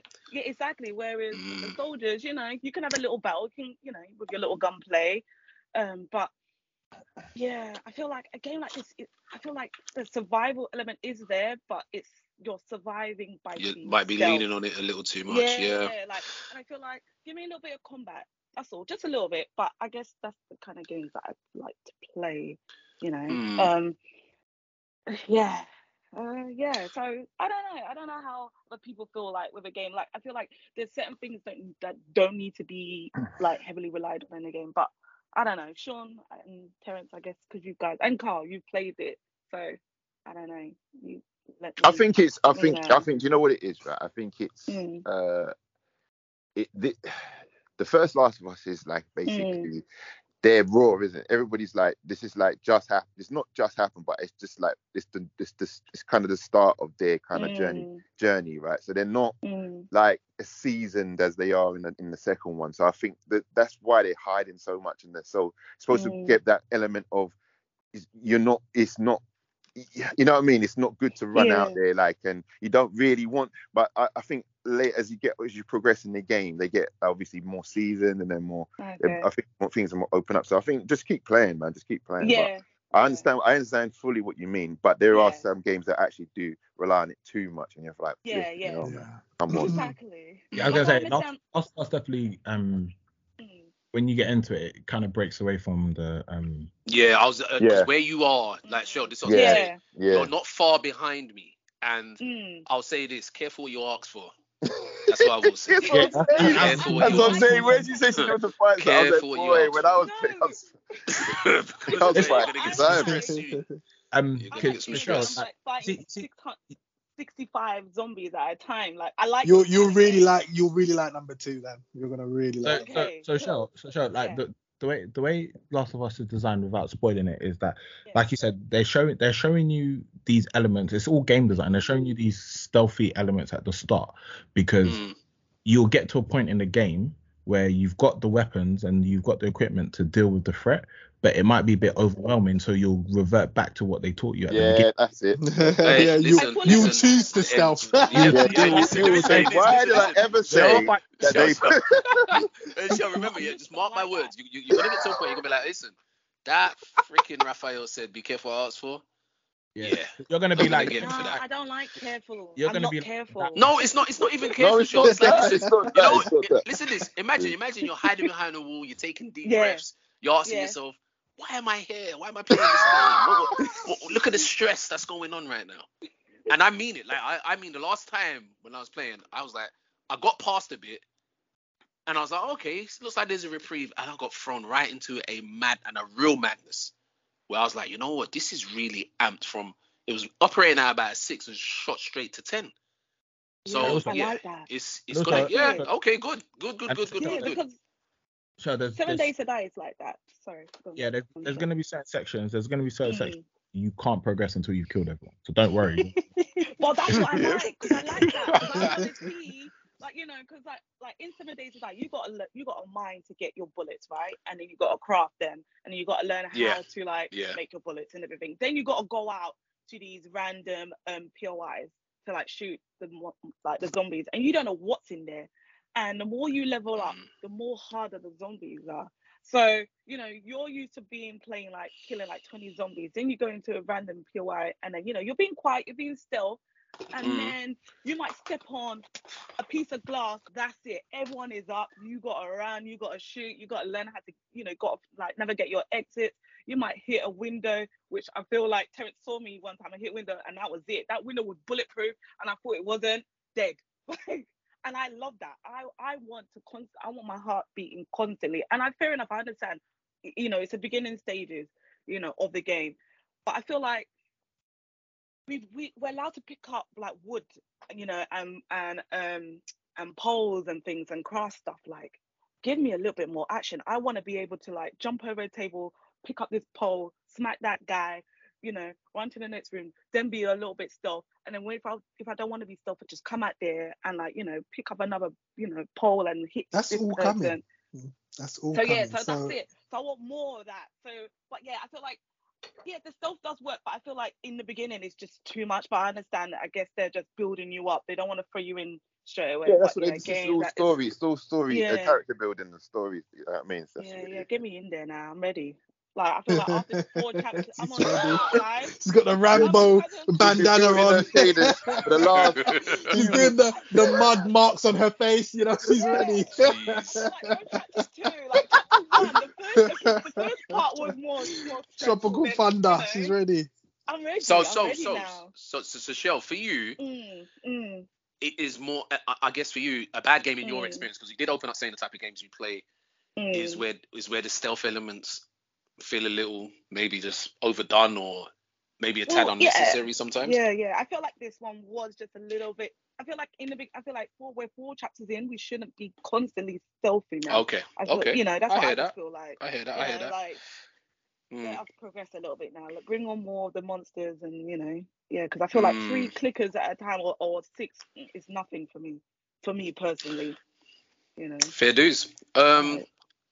Okay, so let me shoot to Sean. What constitutes to a bad game for you? Like, if you sit down and you say these are the box ticks for a bad game, like a bad game.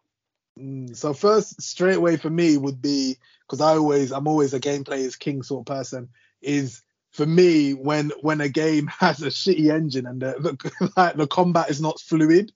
So straight away, if the combat's not fluid or not like you don't get that good feedback from combat, I think that is straight away is a bad game for me. So I don't like when combat is not fluid. And I think one of the biggest examples was the Old Republic. Star Wars: The Old Republic has some of the stiffest like combat I've ever played in a game, and it's really that, like, when you want to love a game, but it's just you can't, because you can't get over how terrible the gameplay is. So to me, that's a big thing. The other thing would be like when I think about what would make a bad game for me is I hate when games are filled with fluff, when you're wasting my time purposely just to add time game length. You're all right, you've got to go journey all the way over there, but there's no fast travel, so you have to run. Like the like the recent Assassin's Creeds. That and Red Dead 2 did it. Red Dead 2 was filled with a lot of fluff that was really pissing me off, because it wastes a lot of your time making you do things that is just nothing. You're not doing anything for that time. You're just traveling. You're spending your time traveling. So Assassin's Creed Valhalla does it. Red Dead 2 does it. Ironically, it's funny you mentioned Red Dead. I was playing Red Dead over the last 2 days, and there's been a recent problem. There's been a recent problem on PC actually. I knew he was gonna come in here, but there's a recent. Imagine this game isn't new, but there's been a recent problem with the Rockstar launcher. But I was on there, and I may have to start the game again because I wouldn't use the word lost, but the mechanics in that game, you can't jump in and out and just be like how you were when you were playing it before. No, man. I was shooting in the sky. I was picking up the wrong. I was like, the controls are madness. The controls are I was looking like I hadn't played a game before. I was like, what's going on here? I said, oh shit, I'm gonna have to learn it all again. So I'm gonna have to reload that, man. It was bad, man. It was bad. So I was like, yep.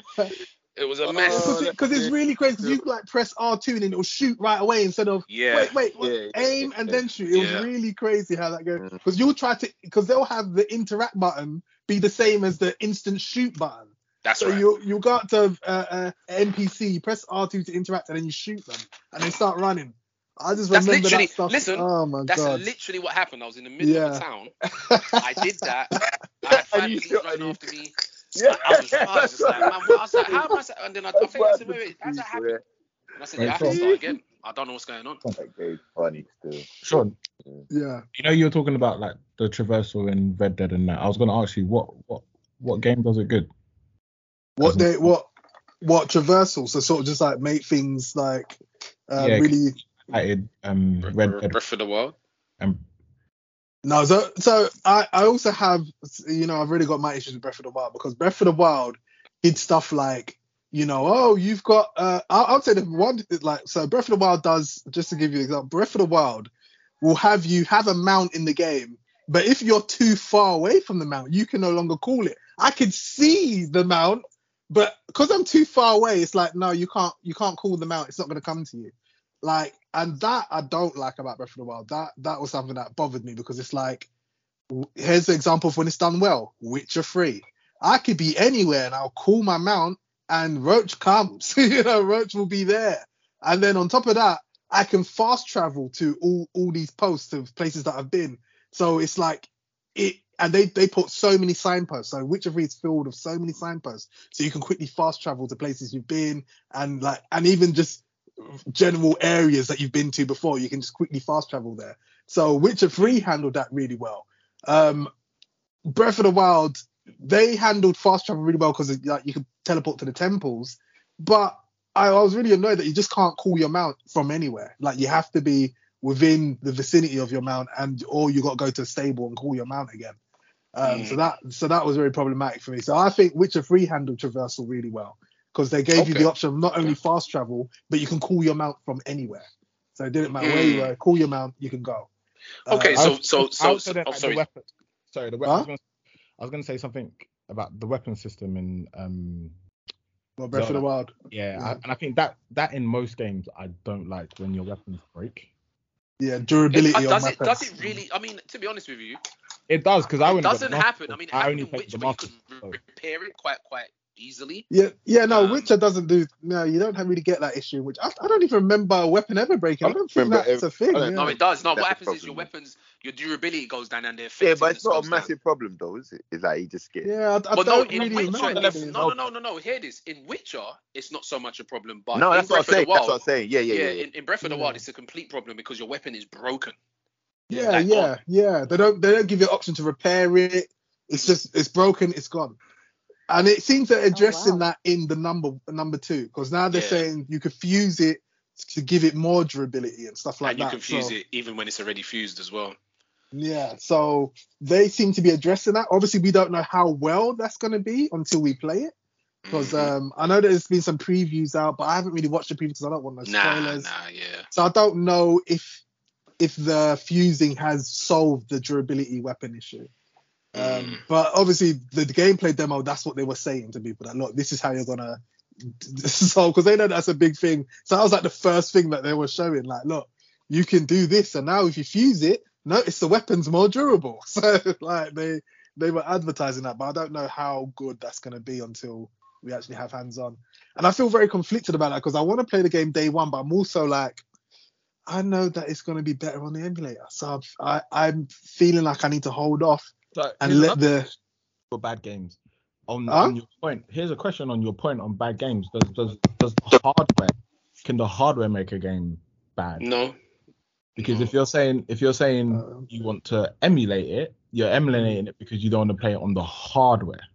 That's due to performance. But that doesn't make the game bad. Yeah, because I played Breath of the Wild 30 frames all the way through. So I've already played Breath of the Wild 30 frames and I enjoyed it. Remember, it was my number 2 game of the generation of last generation. So play the game at 30 frames is not a problem. Let me just finish. Let me just finish. Mm-hmm. It's because I already completed Breath of the Wild and then I played the emulating version of 60 frames, higher performance, higher fidelity on the PC. It blew me away.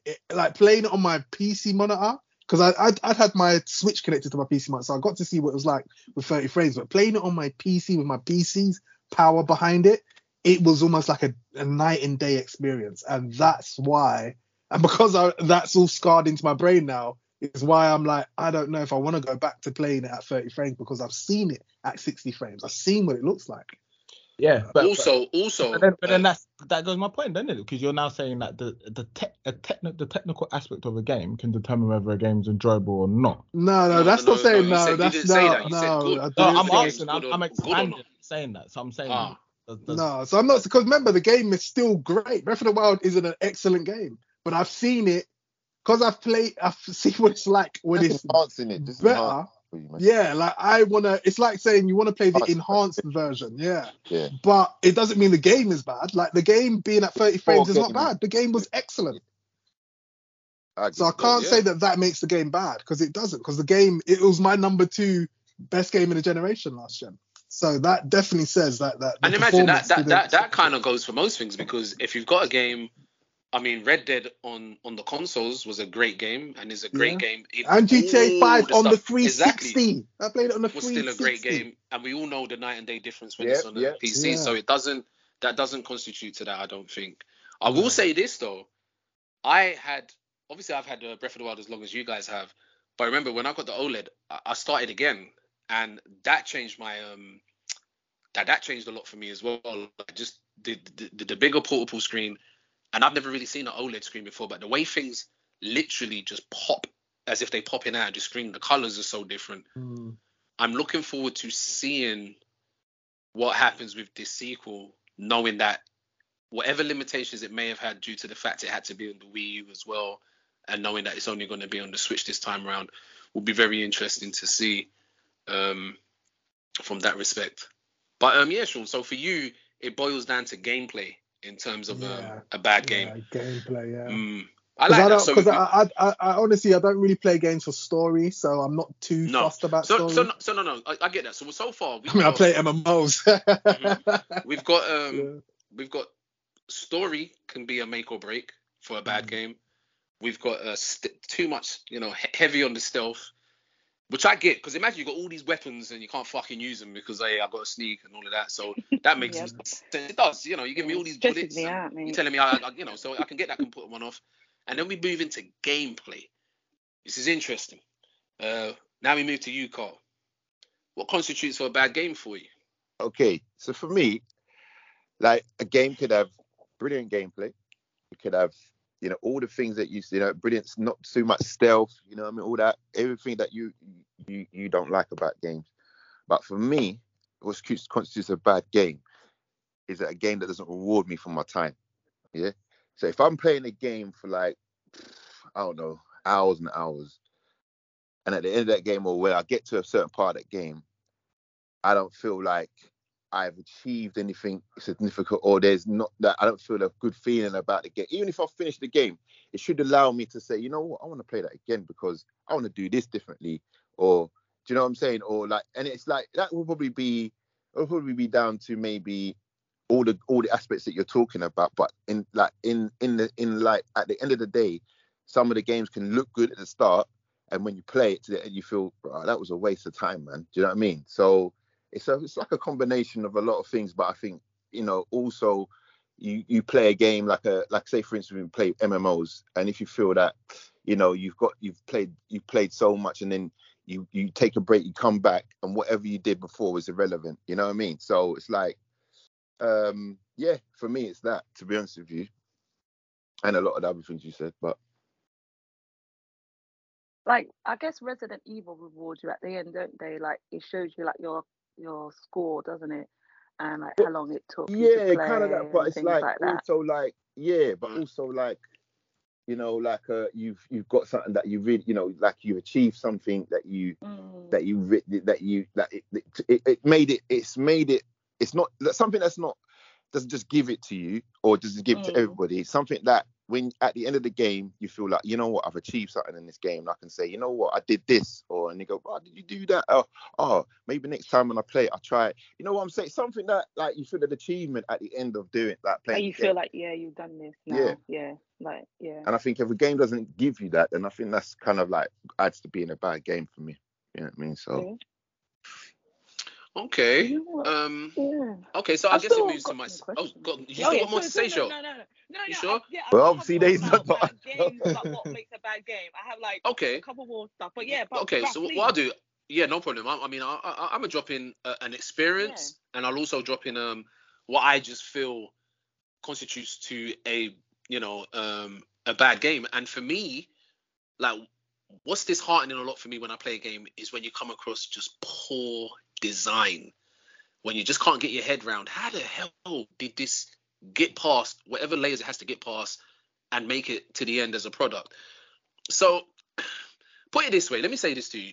I played Witcher 1 way back in when it came out, and it had a very, very questionable combat design. Now, when I got it and I tried it, I was like, what? Imagine, this is Witcher we're talking about here. The combat was done with clicks of a mouse. Okay? So you would click the mouse and it would start attacking, and then you'd have to time your clicks to initiate something called sword dancing. Now, I was like, what is this? And I was just playing the game really poor because the design of that, the game design of that fight mechanism was unheard of and literally wasn't boding well. However, everything else in the game was so good that was overlooked. But it doesn't stop there, because you get to Witcher 2. And Witcher 2 was on the PC before it came to the consoles, and they had a similar issue with the combat again. Now, when you see trailers and the trailers and stuff like that, the combat looks so visceral, looks so great, but it had such a design flaw that they had to bring a massive patch, which was called the combat patch, which then changed it and allowed controller support and stuff like that. And these are things for me over time that has always got under my skin, when a game can be so good and the design, the actual mechanics in the game are just like unnecessary. I think of another experience I had in Spider-Man game. Game's great until you get to a point where you have to play as Mary Jane. And it almost makes you like not want to play the game anymore, because it's too long and it's a stealthy. Imagine this as well, show. It's a stealth part of the game. You're thinking, Spider-Man, why am I stealthing for a part of the game which can take up to maybe even 15 minutes or more? And I was like, why is this here? What are you trying to? Are you trying to make the game longer than it needs to be? Why are you doing that? And I don't know if any of you lot remember this. Sean, you might remember this one. Apart from gaming, I do like boxing. So we go back years and years and years ago. We had something called Fight Night. And I'm not going to say what you think I'm going to say, but there was a competitor coming for Fight Night, and all the names sounded good. It was called Don King's Prize Fighter. Yeah, I had that. And I was excited. Everyone was excited. It was having a roster of fighters that was not in the other games. We saw some gameplay. It looked good. I was so excited. I pre-ordered the game on a site called play.com them times. And what would happen then? Sometimes you could get the game a day early or two. So fortunate enough for me, I got the game a day early, played that game, and it was definitely one of the worst experiences playing a game I think I'd seen. You'd press a button, a punch wouldn't happen for like, there'd be a delay. Things were happening, like a guy would just tumble away from nothing. I was like, what? And I'm looking at it and I'm naive. So I'm thinking, wait, this says Don King. Like, Don King would never, and I'm thinking, Don King would never, put his name on. And I'm like, as you get older, you realize, no, Don King got paid. He probably had no involvement in this game. But the good thing was I was able to take the game back. Well, not take it back. I took it to game the next day. And I remember that was the first time I think I got more money back than I paid for the game, because the game had only come out on the Friday. And it was just horrible. So for me, it boils down to mechanics and the design of these mechanics not being, fully realized or thought out in terms of a bad game. And believe it or not, there's some that tend to be out there. Sometimes they creep through. And the worst part is you can have a really good game where you just want to see it through to the end, but you won't talk about the mechanics of the game. And you can have a really good game that has great mechanics, something like Avengers, but everything else is flawed by things like the microtransaction system, where some games get really hurt by that these days, where you realize a game will be a hell of a lot better if you took out some of the unnecessary hang-ons that it doesn't need. And for me, I think for me personally, that's where bad games fall for me right now.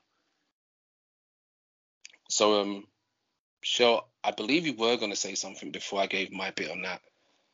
Yeah. So, and you certainly can. For me, it's games that rely on its DLCs, and most of these DLCs are not free. For example, the last Resident Evil 8, right? So the DLC for that was to conclude basically the story of 8, which you had to pay for. And I was just like, why couldn't this be like an update or free, like with The Last of Us, they've got that like side story. Yeah, I'm glad you mentioned that. Why can't it not be part of it? Like, I feel like now some games that I play, it's like, okay, you've got the vanilla game and then like, all these DLCs, and then it's like £5, £10, £15, like to continue the game. And I'm thinking, okay, this is cool, but then you've got old games like what I love to play, what's it called now? Left 4 Dead 2, where it's like, you have this vanilla game, you finish that, and then you've got the workshop and you've got mods. Yep.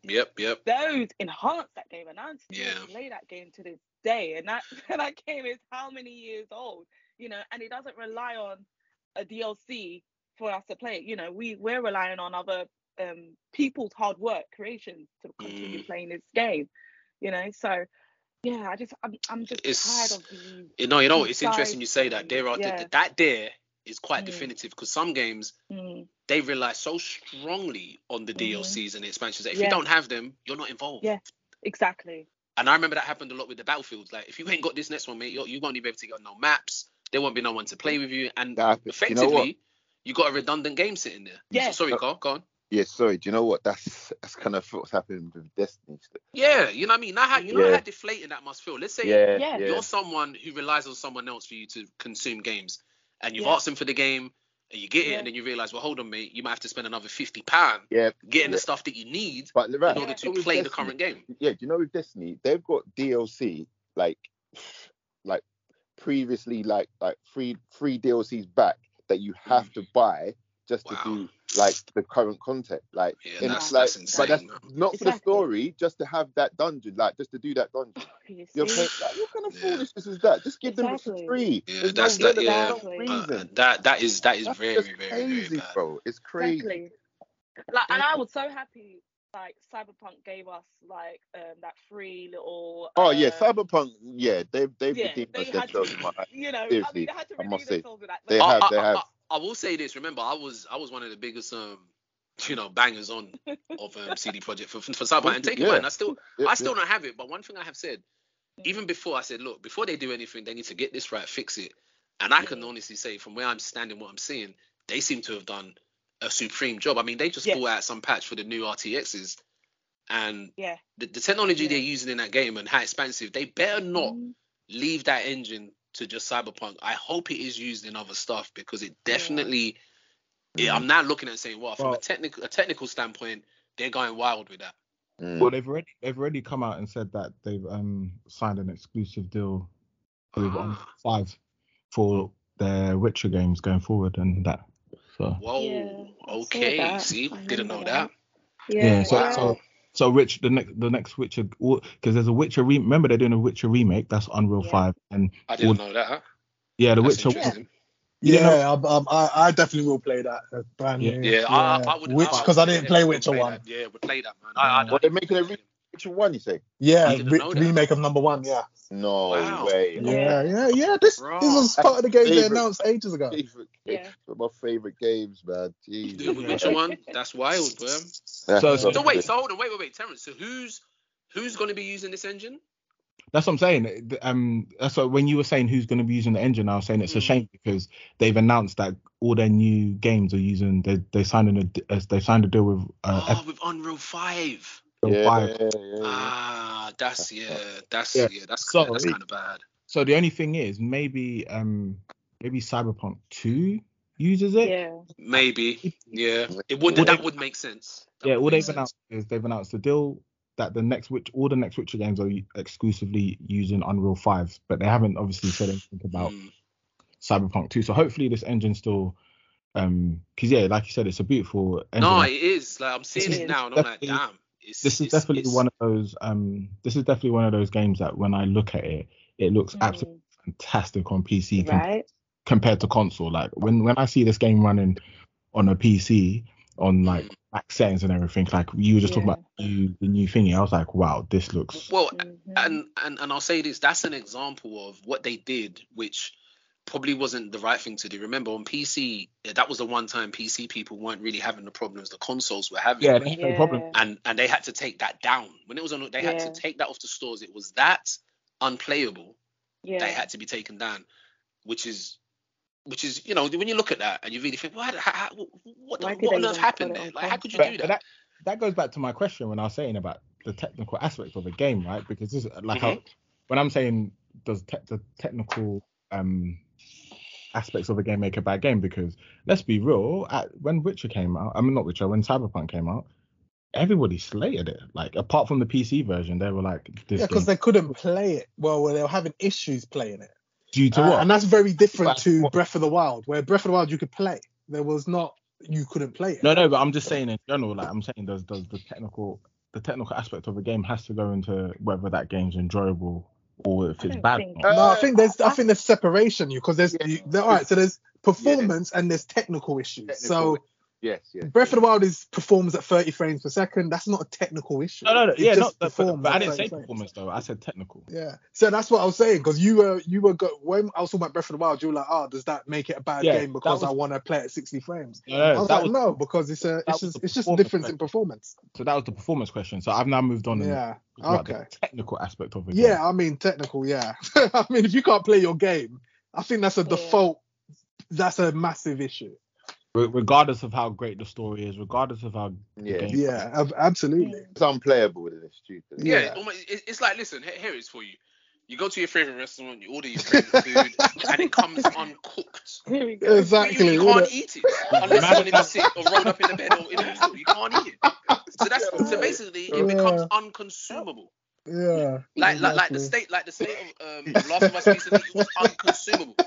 Rochelle had to uninstall the game, turn the game off. I had to put it down like it didn't exist.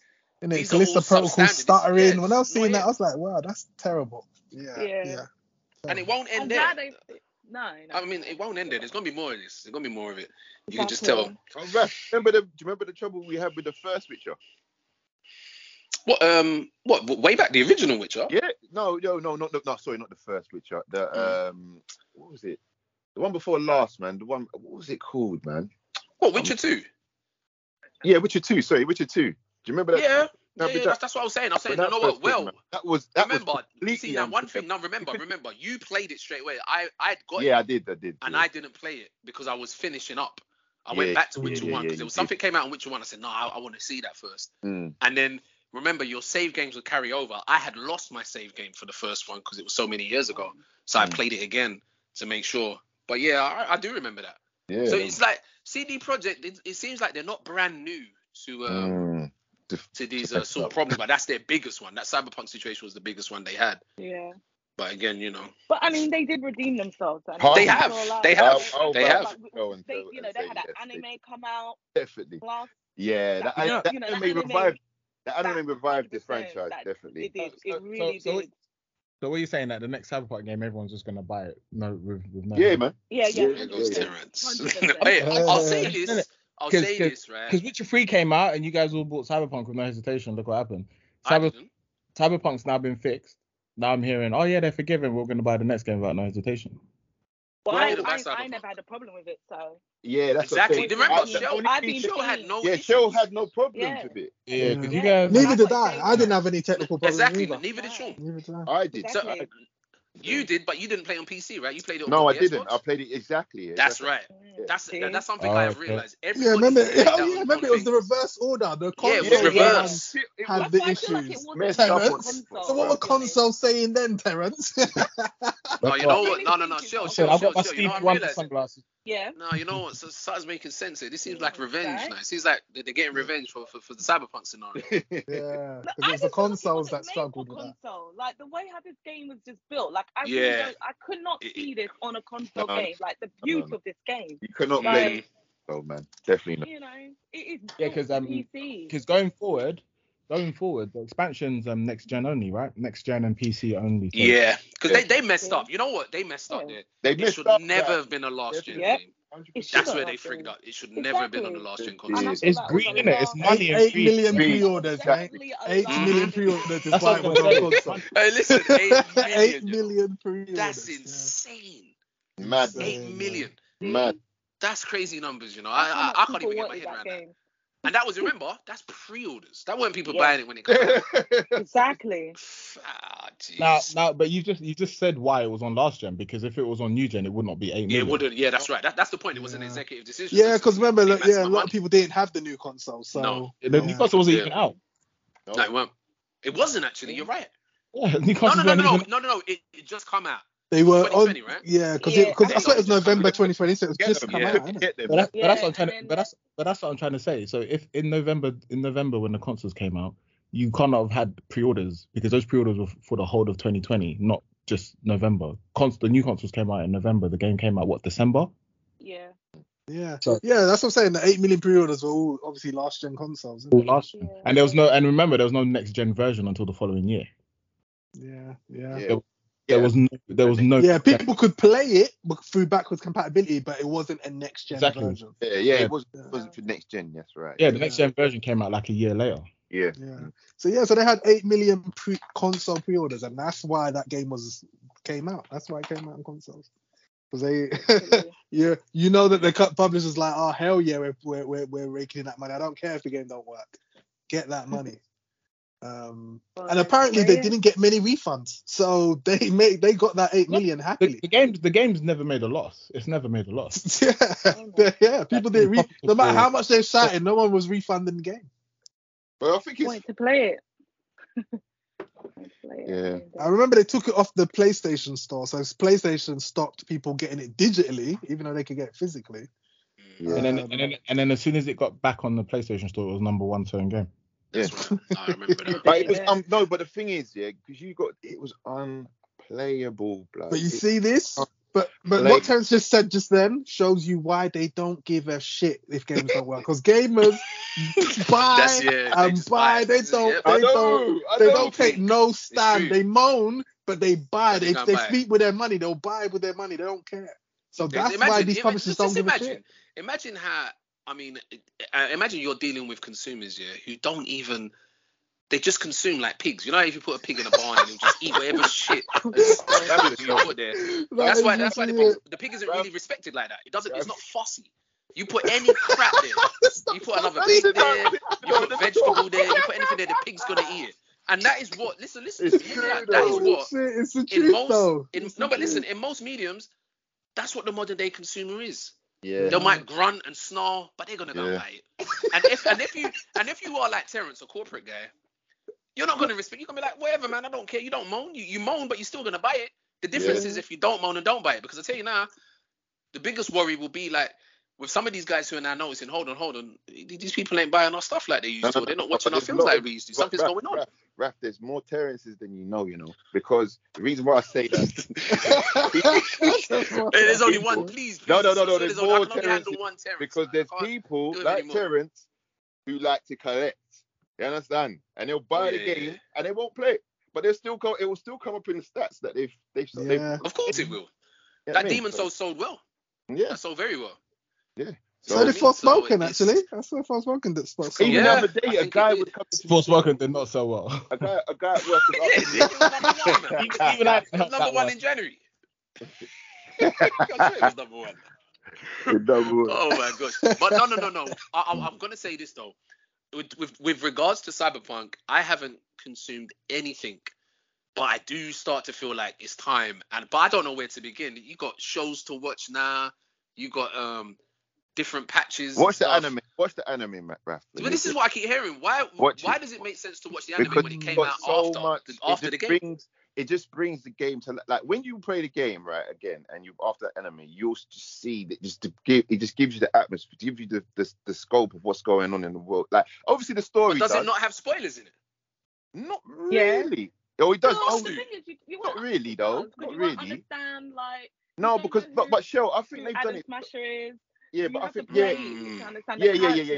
I'm playing the game, man. I'm gonna play the game. No. But play the game. I'm playing the game. I think I'll do that. The way they've done it, them, the spoilers, they're not really spoilers, bro. They're not really spoilers. Trust me. I don't think they're spoilers. And I played the whole game. I suppose if you don't know the context, it can't spoil. Exactly. Not really. I mean, you find out about Adam Smasher quite early, so. it's like it's not really a sport. It's not like it's like a end of the game. Oh, it's sport everything, and it's a game where it's multiple endings. So hold on, let me ask this: Is the show like? Is it seasons or is it just like a film? What is it? Just no, is it a set of episodes? It's just one season. It's just one season. One season anime, yeah. And that expansion is it out this year? They've not spoke about it since. Oh no, and it's supposed to be this year. Yeah, I don't know because I saw Idris. It's meant to have Idris, right? It's got Idris in it. Yeah, Idris is in it. Yeah, but they're not speaking about it, and we're already like halfway through the year. So I'm like, it might not even be out this year because we're already halfway through, so. And they're not talking about it. I don't think so. I didn't even think it was coming out. I think they've learned the lessons, man. I think they're gonna take it. Wait, Terrence says that what they confirmed this year, Terrence. What did you say? They've already confirmed it's coming. Is it coming? Wow. Okay. Yeah, they haven't spoke about no date though, have they? Did they give any date? No, they had a little earnings call recently and they confirmed that it's still on track to come out. So Terrence is the inside guy, you know, man. Said earning call. He heard about the earnings call. Terrence. Terrence is about the forecasting, the numbers, you know. Yeah, man. He's the corporate man. Terrence. Come to this, bro. Fasting, bro. Follow the money, man. Follow the money. Follow the money. Hey, hold on. Show, what'd you say? So I was gonna ask if anyone's got anything else, like the last. Yeah, one more thing. Yeah, go on, because I've got one more. Just one more, yeah. Mm-hmm. I just come to my head. One thing I hate in the game that makes the game bad is forced monetization in terms of like you having to buy something to progress in the game, like spend real money to progress in the game. That's one of the things. That's one of the things that makes a bad game. Is there any? Is there examples of games that still get away with it? Mobile games. Lost Ark. Lost Ark. Yep. Did you say Lost Ark? Yep. 100%. Wow, I never knew that. Yeah. You lot never said that. You lot were playing that last year. I did say that because when you get to later on in the game, you kind of need to spend money, bro. I'm telling you, you can't play that game without spending. You have to. You kind of have to spend money. But football games are the first. Yeah, it said free to play. That's it's free to play. But it's not free to progress. That's what it should really be called. That's what I mean. Free to play, not free to progress. Free to progress. If you're like I say this, if you're a PvE guy, man, you get screwed, man. Because I'm a PvP man, that's why I'm not worried. Yeah, you were worried, Joe. I'm a PvP guy, PvP, so it's fine for you. But you're looking to do anything in that game? Yeah. Wow. I'm not talking about 10, 20 pounds, you know. I'm talking about thousands, bro. Thousands. Someone spent 30,000 just trying to upgrade their item just for it to fail. So God, like bro. Oh no, those classic That's ridiculous. Yeah, that's ridiculous. To me, that's a casual game. That's not even like. Of course. So that's what I'm saying. The looks deceiving. It looks deceiving. Wow, I never knew that. Knew that. I went straight on that game. I deleted that. It makes sense why I hadn't heard you talking about it. It's funny. Yeah. I know Shell did that. I played it, but I haven't. I think I've just So I've straight off, innit? Yes, I think I got to level 50 and I've stopped. Fair enough. So go on, Shell. What was you gonna say? You got one more thing, right?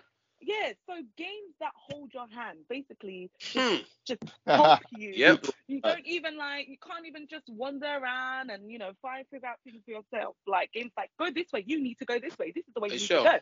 Like markings everywhere. I cannot stand it. Like, let me play the game. I bought this game to play, to get lost in its world. Shell, listen, I am so glad that you have that stance, because if there's one thing, it's really, I'm really noticing, like I said, the consumer is what the consumer is, but it's as if the game designs of now really treat the gamer like they need their handheld, a cookie trail. Because I remember when Fable 3 came out way back, and it was like, what is this gold trail on the floor that I have to follow? Like, I'm not dumb. I can go there, and there's no sense of discovery or sense of learning from mistakes or learning something. So you think of them kind of games, even like Dark Souls to an instance. I think in the early ones, it didn't even really need to tell you what did what. You would just discover it. And you'd be like, oh, okay, so that does that. Oh, okay, that does that. Oh, okay, I learned that. No game does that now. They literally, you basically just press a button, and the rest of the game just autopilots for you.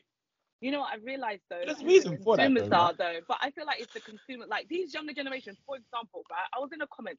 Someone was talking about something in a game, right? And someone was talking about something like a product, and they're like, oh yeah, you can go on Amazon and get this. People in the comments are like, what's the link? Where is it? They want their handheld. Don't want to research anything. Everyone wants Google it. Give me. Oh my God! If you say to someone Google something, they'll literally look at you like, "Can you not do this for me? Yeah. Why do I have to do it myself?" What's the link? Literally, this 2,000 GSM people, they cannot do anything for themselves. It's so true. They struggle so much with basic instructions with games. Like I'm like, you guys would have cried early game plays. Like if they were gaming before the year 2001. Would have been a big problem for them, even 2005. Crying. Because it is true. It's so easy now. Like I do not want my hand to be held. This the whole point of like, especially like games where like you have to survive. Like why are you telling me where to go? Like am I not meant to learn to survive in this world? Like just leave me alone. Like. But there's a reason why they do that though, right? Because their research tells them that people drop off their games or people don't complete their games. So if you're a creator and you've made something, you want people to experience it from beginning to end. Now that sounds really charming, right? But let me say this: how about their research telling them if they make a quality product, then the person's going to consume the quality product? Exactly. That's what your research will do if you're researching in the right areas. Yeah. There's no point in bloating a game or superficially making it a certain way just to keep the person there longer. That's what causes burnout. That's why you get some people just rage quit and I can't be bothered to play that game. It's gonna make me have to play for 80 hours. No, don't need that. You know what I mean? Don't. Like it really, really doesn't. And there is so much more of that. A lot of these games just do that. Treat you like you don't know what you're doing. And one thing I do like, I'll tell you this. Hold on, wait for this one. Reading in games. Now I made a mistake the other day. I was tired, right? I'm playing Breath of the Wild, and I'm on the Divine Beast where there's it's in the volcano area. So there's this thing you got to do, a mechanic where you got like drop this bomb into a cannon and shoot it, and it hits something. But I'm doing it and I'm like, hold on, this thing ain't working. What's going on? Getting mad, and I refuse to look for a guide. I'm like, no, something's going on here. And I'm talking, I'm getting mad. So I go back down to the beginning, and there's this Garou guy there. He like turns into a cannonball himself, and he says, this is what he said at the end: whistle when you want me to come up to the top. I was like, are you kidding? I just didn't read. Read it. And I said little things like that. And I smiled. I said, yeah, you know what? I like that. That means I have to flip in read. Encourage a bit of reading. Yeah, not just say it loud or just automatically go up there. No, use the mechanic in the game to make me come up to the top of the mountain. When you whistle, it means it's clear. I'll come up and we do what we're doing. Little things like that actually go a long way in terms of the immersion or the involvement in what you're doing. Yeah. That's the thing. I feel people playing are too mindless. They're playing and they're not taking zombie mode, the actual game. Yeah, and like autopilot mode. Just stop and actually enjoy the game. Like you'll actually, you will figure out what to do. Like that's why I loved old school Silent Hills and all of those things, because you had to figure out, you had to read things, you had to learn where the map was. You Sure. Do you remember in Silent Hill running in that fog, hearing that alarm? Yes. Not knowing how many times you went left or how many times I'm thinking, oh shit, am I meant to go right now? And they don't do that no more. And then you turn left and then you realize, boom, that's a dead end, and it will show you crossed out on the map. Yes, that's right. So if there was no direction, you just had to go down these roads and figure out where you were. And I feel like games are too easy. Yeah, it's true. I don't mind a tutorial, like just to show you control and that. After that, of course, let me do my thing. Don't keep telling me that things is happening here. This is not the way to go. Shut up. Just like let me say this for you, for people that are listening. You might be under a certain age, but once upon a time, we used to buy games with instruction manuals. Yeah. You'd open the box, it'd have that smell, and there'd be a nice instruction manual. Over the years, it got thinner and thinner until it ended up being just a advert for another game. Sheet of paper. Yeah, just sheet of paper. promoting something else, and then that was Xbox Live. You know what? That's what it became, an Xbox Live. Yeah, do you remember that? It became an Xbox Live trial. That's what it became. Trial period. Yeah. Jeez, I remember that. We used to get the instruction manual, and it turned into that. Now, Your game's gone up and you don't get no instruction manual no more. That's wild, man. Yeah. So wow. That's what I feel like makes a bad game. Like too much handholding, too much like they don't allow the player to actually explore. I feel like they feel like we're just a little bit silly and we just want to complete the game and then I feel like run around saying we completed it. Yeah, exactly. Have you even experienced the game? Because I feel like a game you have to experience it as well. Like and there's a lot of games where I still because it's completing a game and then it's completing a game, innit? Yeah, like, exactly. Absolutely. You can do the bare minimum and still complete a game. Yeah, you imagine that.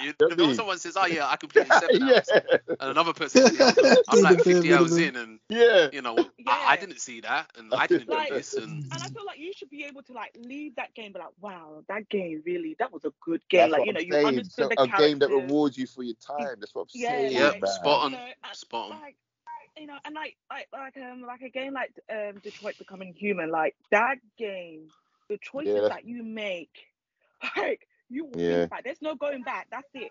Like I love that game. That's kind of brutal, decision making, man. Seriously, you can fuck up your whole thing if you make the wrong decision. Your whole gameplay, and if you're not paying attention, like and there's no handling in that game. No. The choice is up to you as the player, and I feel like Detroit Becoming Human is what what is those games that Terrence was playing, them storytelling games. Where, like they Telltales. Yeah. No, not the Telltales. Dark Pictures. What was that? Dark Pictures. Wish they could have been. They wish they could be on that level because they give you choices, but again, like the choices are not. They're not like. No, it's like who's saving? And then, it's like okay, I'm gonna save him, and then okay, this is the end. Hold on, Shell. Are you saying that the Dark Pictures games are where the Detroit games should be? Or they the other way around. I feel like they wanted to be on that level, but they didn't quite cut it. Nah. Right. I feel like they put too much on the emphasis on. Was it the graphics maybe? No, the characters. No. They wanted to build up your characters, get to build the characters, and then you decide who you want to say. Whereas, they want you to like have a proper attachment to that character. Then it's down to you, like, who are you gonna say? I remember I played the demo and I was like, raw. That's not. I feel like it should be like a whole story. That sounds whack. Yeah, man, just in his face as well. I just heard it come. That sounded funny, man. I feel like there's too much like interactions with the characters are not enough with the game, like, and I just feel like it's such a dead storytelling game. Like, so Terrence, you've played all of them, right? You've played Detroit. You've played Thingy. So how does it compare to Telltale game? Because they're all sort of like similar type of thing, aren't they? Yeah, what are those games? What are they? Like the Detroit. They're sort of like interactive stories, really, aren't they? Yeah. Telltale games, they're interactive. That's what Detroit is. They're all the same. The only difference is the Telltale games don't look as good. So that's what I'm saying. How does it compare? Wait, Terrence. Let me just correct myself. Not that they don't look as good. It's a different art style. Different art style, yeah. Well, cell shaded, whatever, cell shaded. But they're exactly the same. There's no difference to a Walking Dead to a Detroit Human. They're all the same. But I was gonna say, which game do you feel gives you like more choice, freedom of choice, and like consequences to your decisions? Oh, the Quantum Dream games. The Quantum Dream games. Quantum Dream was one. Okay. Detroit Human and those games and Heavy Rain. They did Heavy Rain. I think those ones are they're more cutthroat. Like they are harsh, man. Like they're the ones that you do. Well, they're doing a Star Wars one, ain't they? So we're gonna see what happens there. Really? They're doing a Star Wars game? Yeah. Wow, I didn't know that. Yeah, man. What is it? Is it going to be like Mandalorian or something? Nah, Eclipse. No, we don't know what. Like, we just know Star Wars. It's called Eclipse. It's set in the High Republic era. It would be good if it was kind of like based on something like that. Yeah. I hope it is. That'd be interesting. Yeah. Okay, so I mean that brings us to the end. I think we definitively can wrap up that there was all many different ways or systems to having a bad game. So there's a lot of choices to it, but overall it's a case of I can't even say that. I was about to say it's a case of preferences, but it is a case of quality. Quality and things not shoehorned in, and I think stuff just like that. I would say personally. And on that note, it sounds like someone's about to talk. Someone's about to say something. I was just going to say with you that I think as you're wrapping up, I'm saying it's about preference, innit? It's about your taste and what you like, innit? Another man's trash is another man's treasure, innit? Like, so you like what you like. And that is true. That is true. But I still feel, particularly with your point though, Terence, is that you see where you talk about story, regardless of certain things you don't like, sometimes there can be something else in the game that can basically, it can trump that thing that's really irritating you and making it a bad game for you. Particularly something like story. If the story is so good that it's hard to put it down because you want to know what's next, you can overlook what's making it bad. The mechanics, how it controls, how slow it is. Yeah, and vice versa. I've played games. Yes, I was about to say that as well. Some games can just be blindly fun, but the story is just stupid. It's not making no sense, but you just like what's going on. However, with all of those mechanics, I feel you really, very rarely can you just suffer mechanics without just being like, I can't do it no more. Something you purposely designed and you haven't even designed it well is always going to draw things back, I think, most of the time. But all in all, it's a mixed bag that you can get when you've got problems in games or what constitutes to a bad game. And that draws us to the end. So I think I think we can close right there, actually. Until the next episode, guys. Unless anyone else has anything else to add, you can add it now. If not, nah, man, we're good. We're good. Excellent. So till the next episode, which hopefully won't be too long, and maybe a departure from the last 2 episodes, but tune in and we'll be back. Yeah. Peace. Peace. See ya.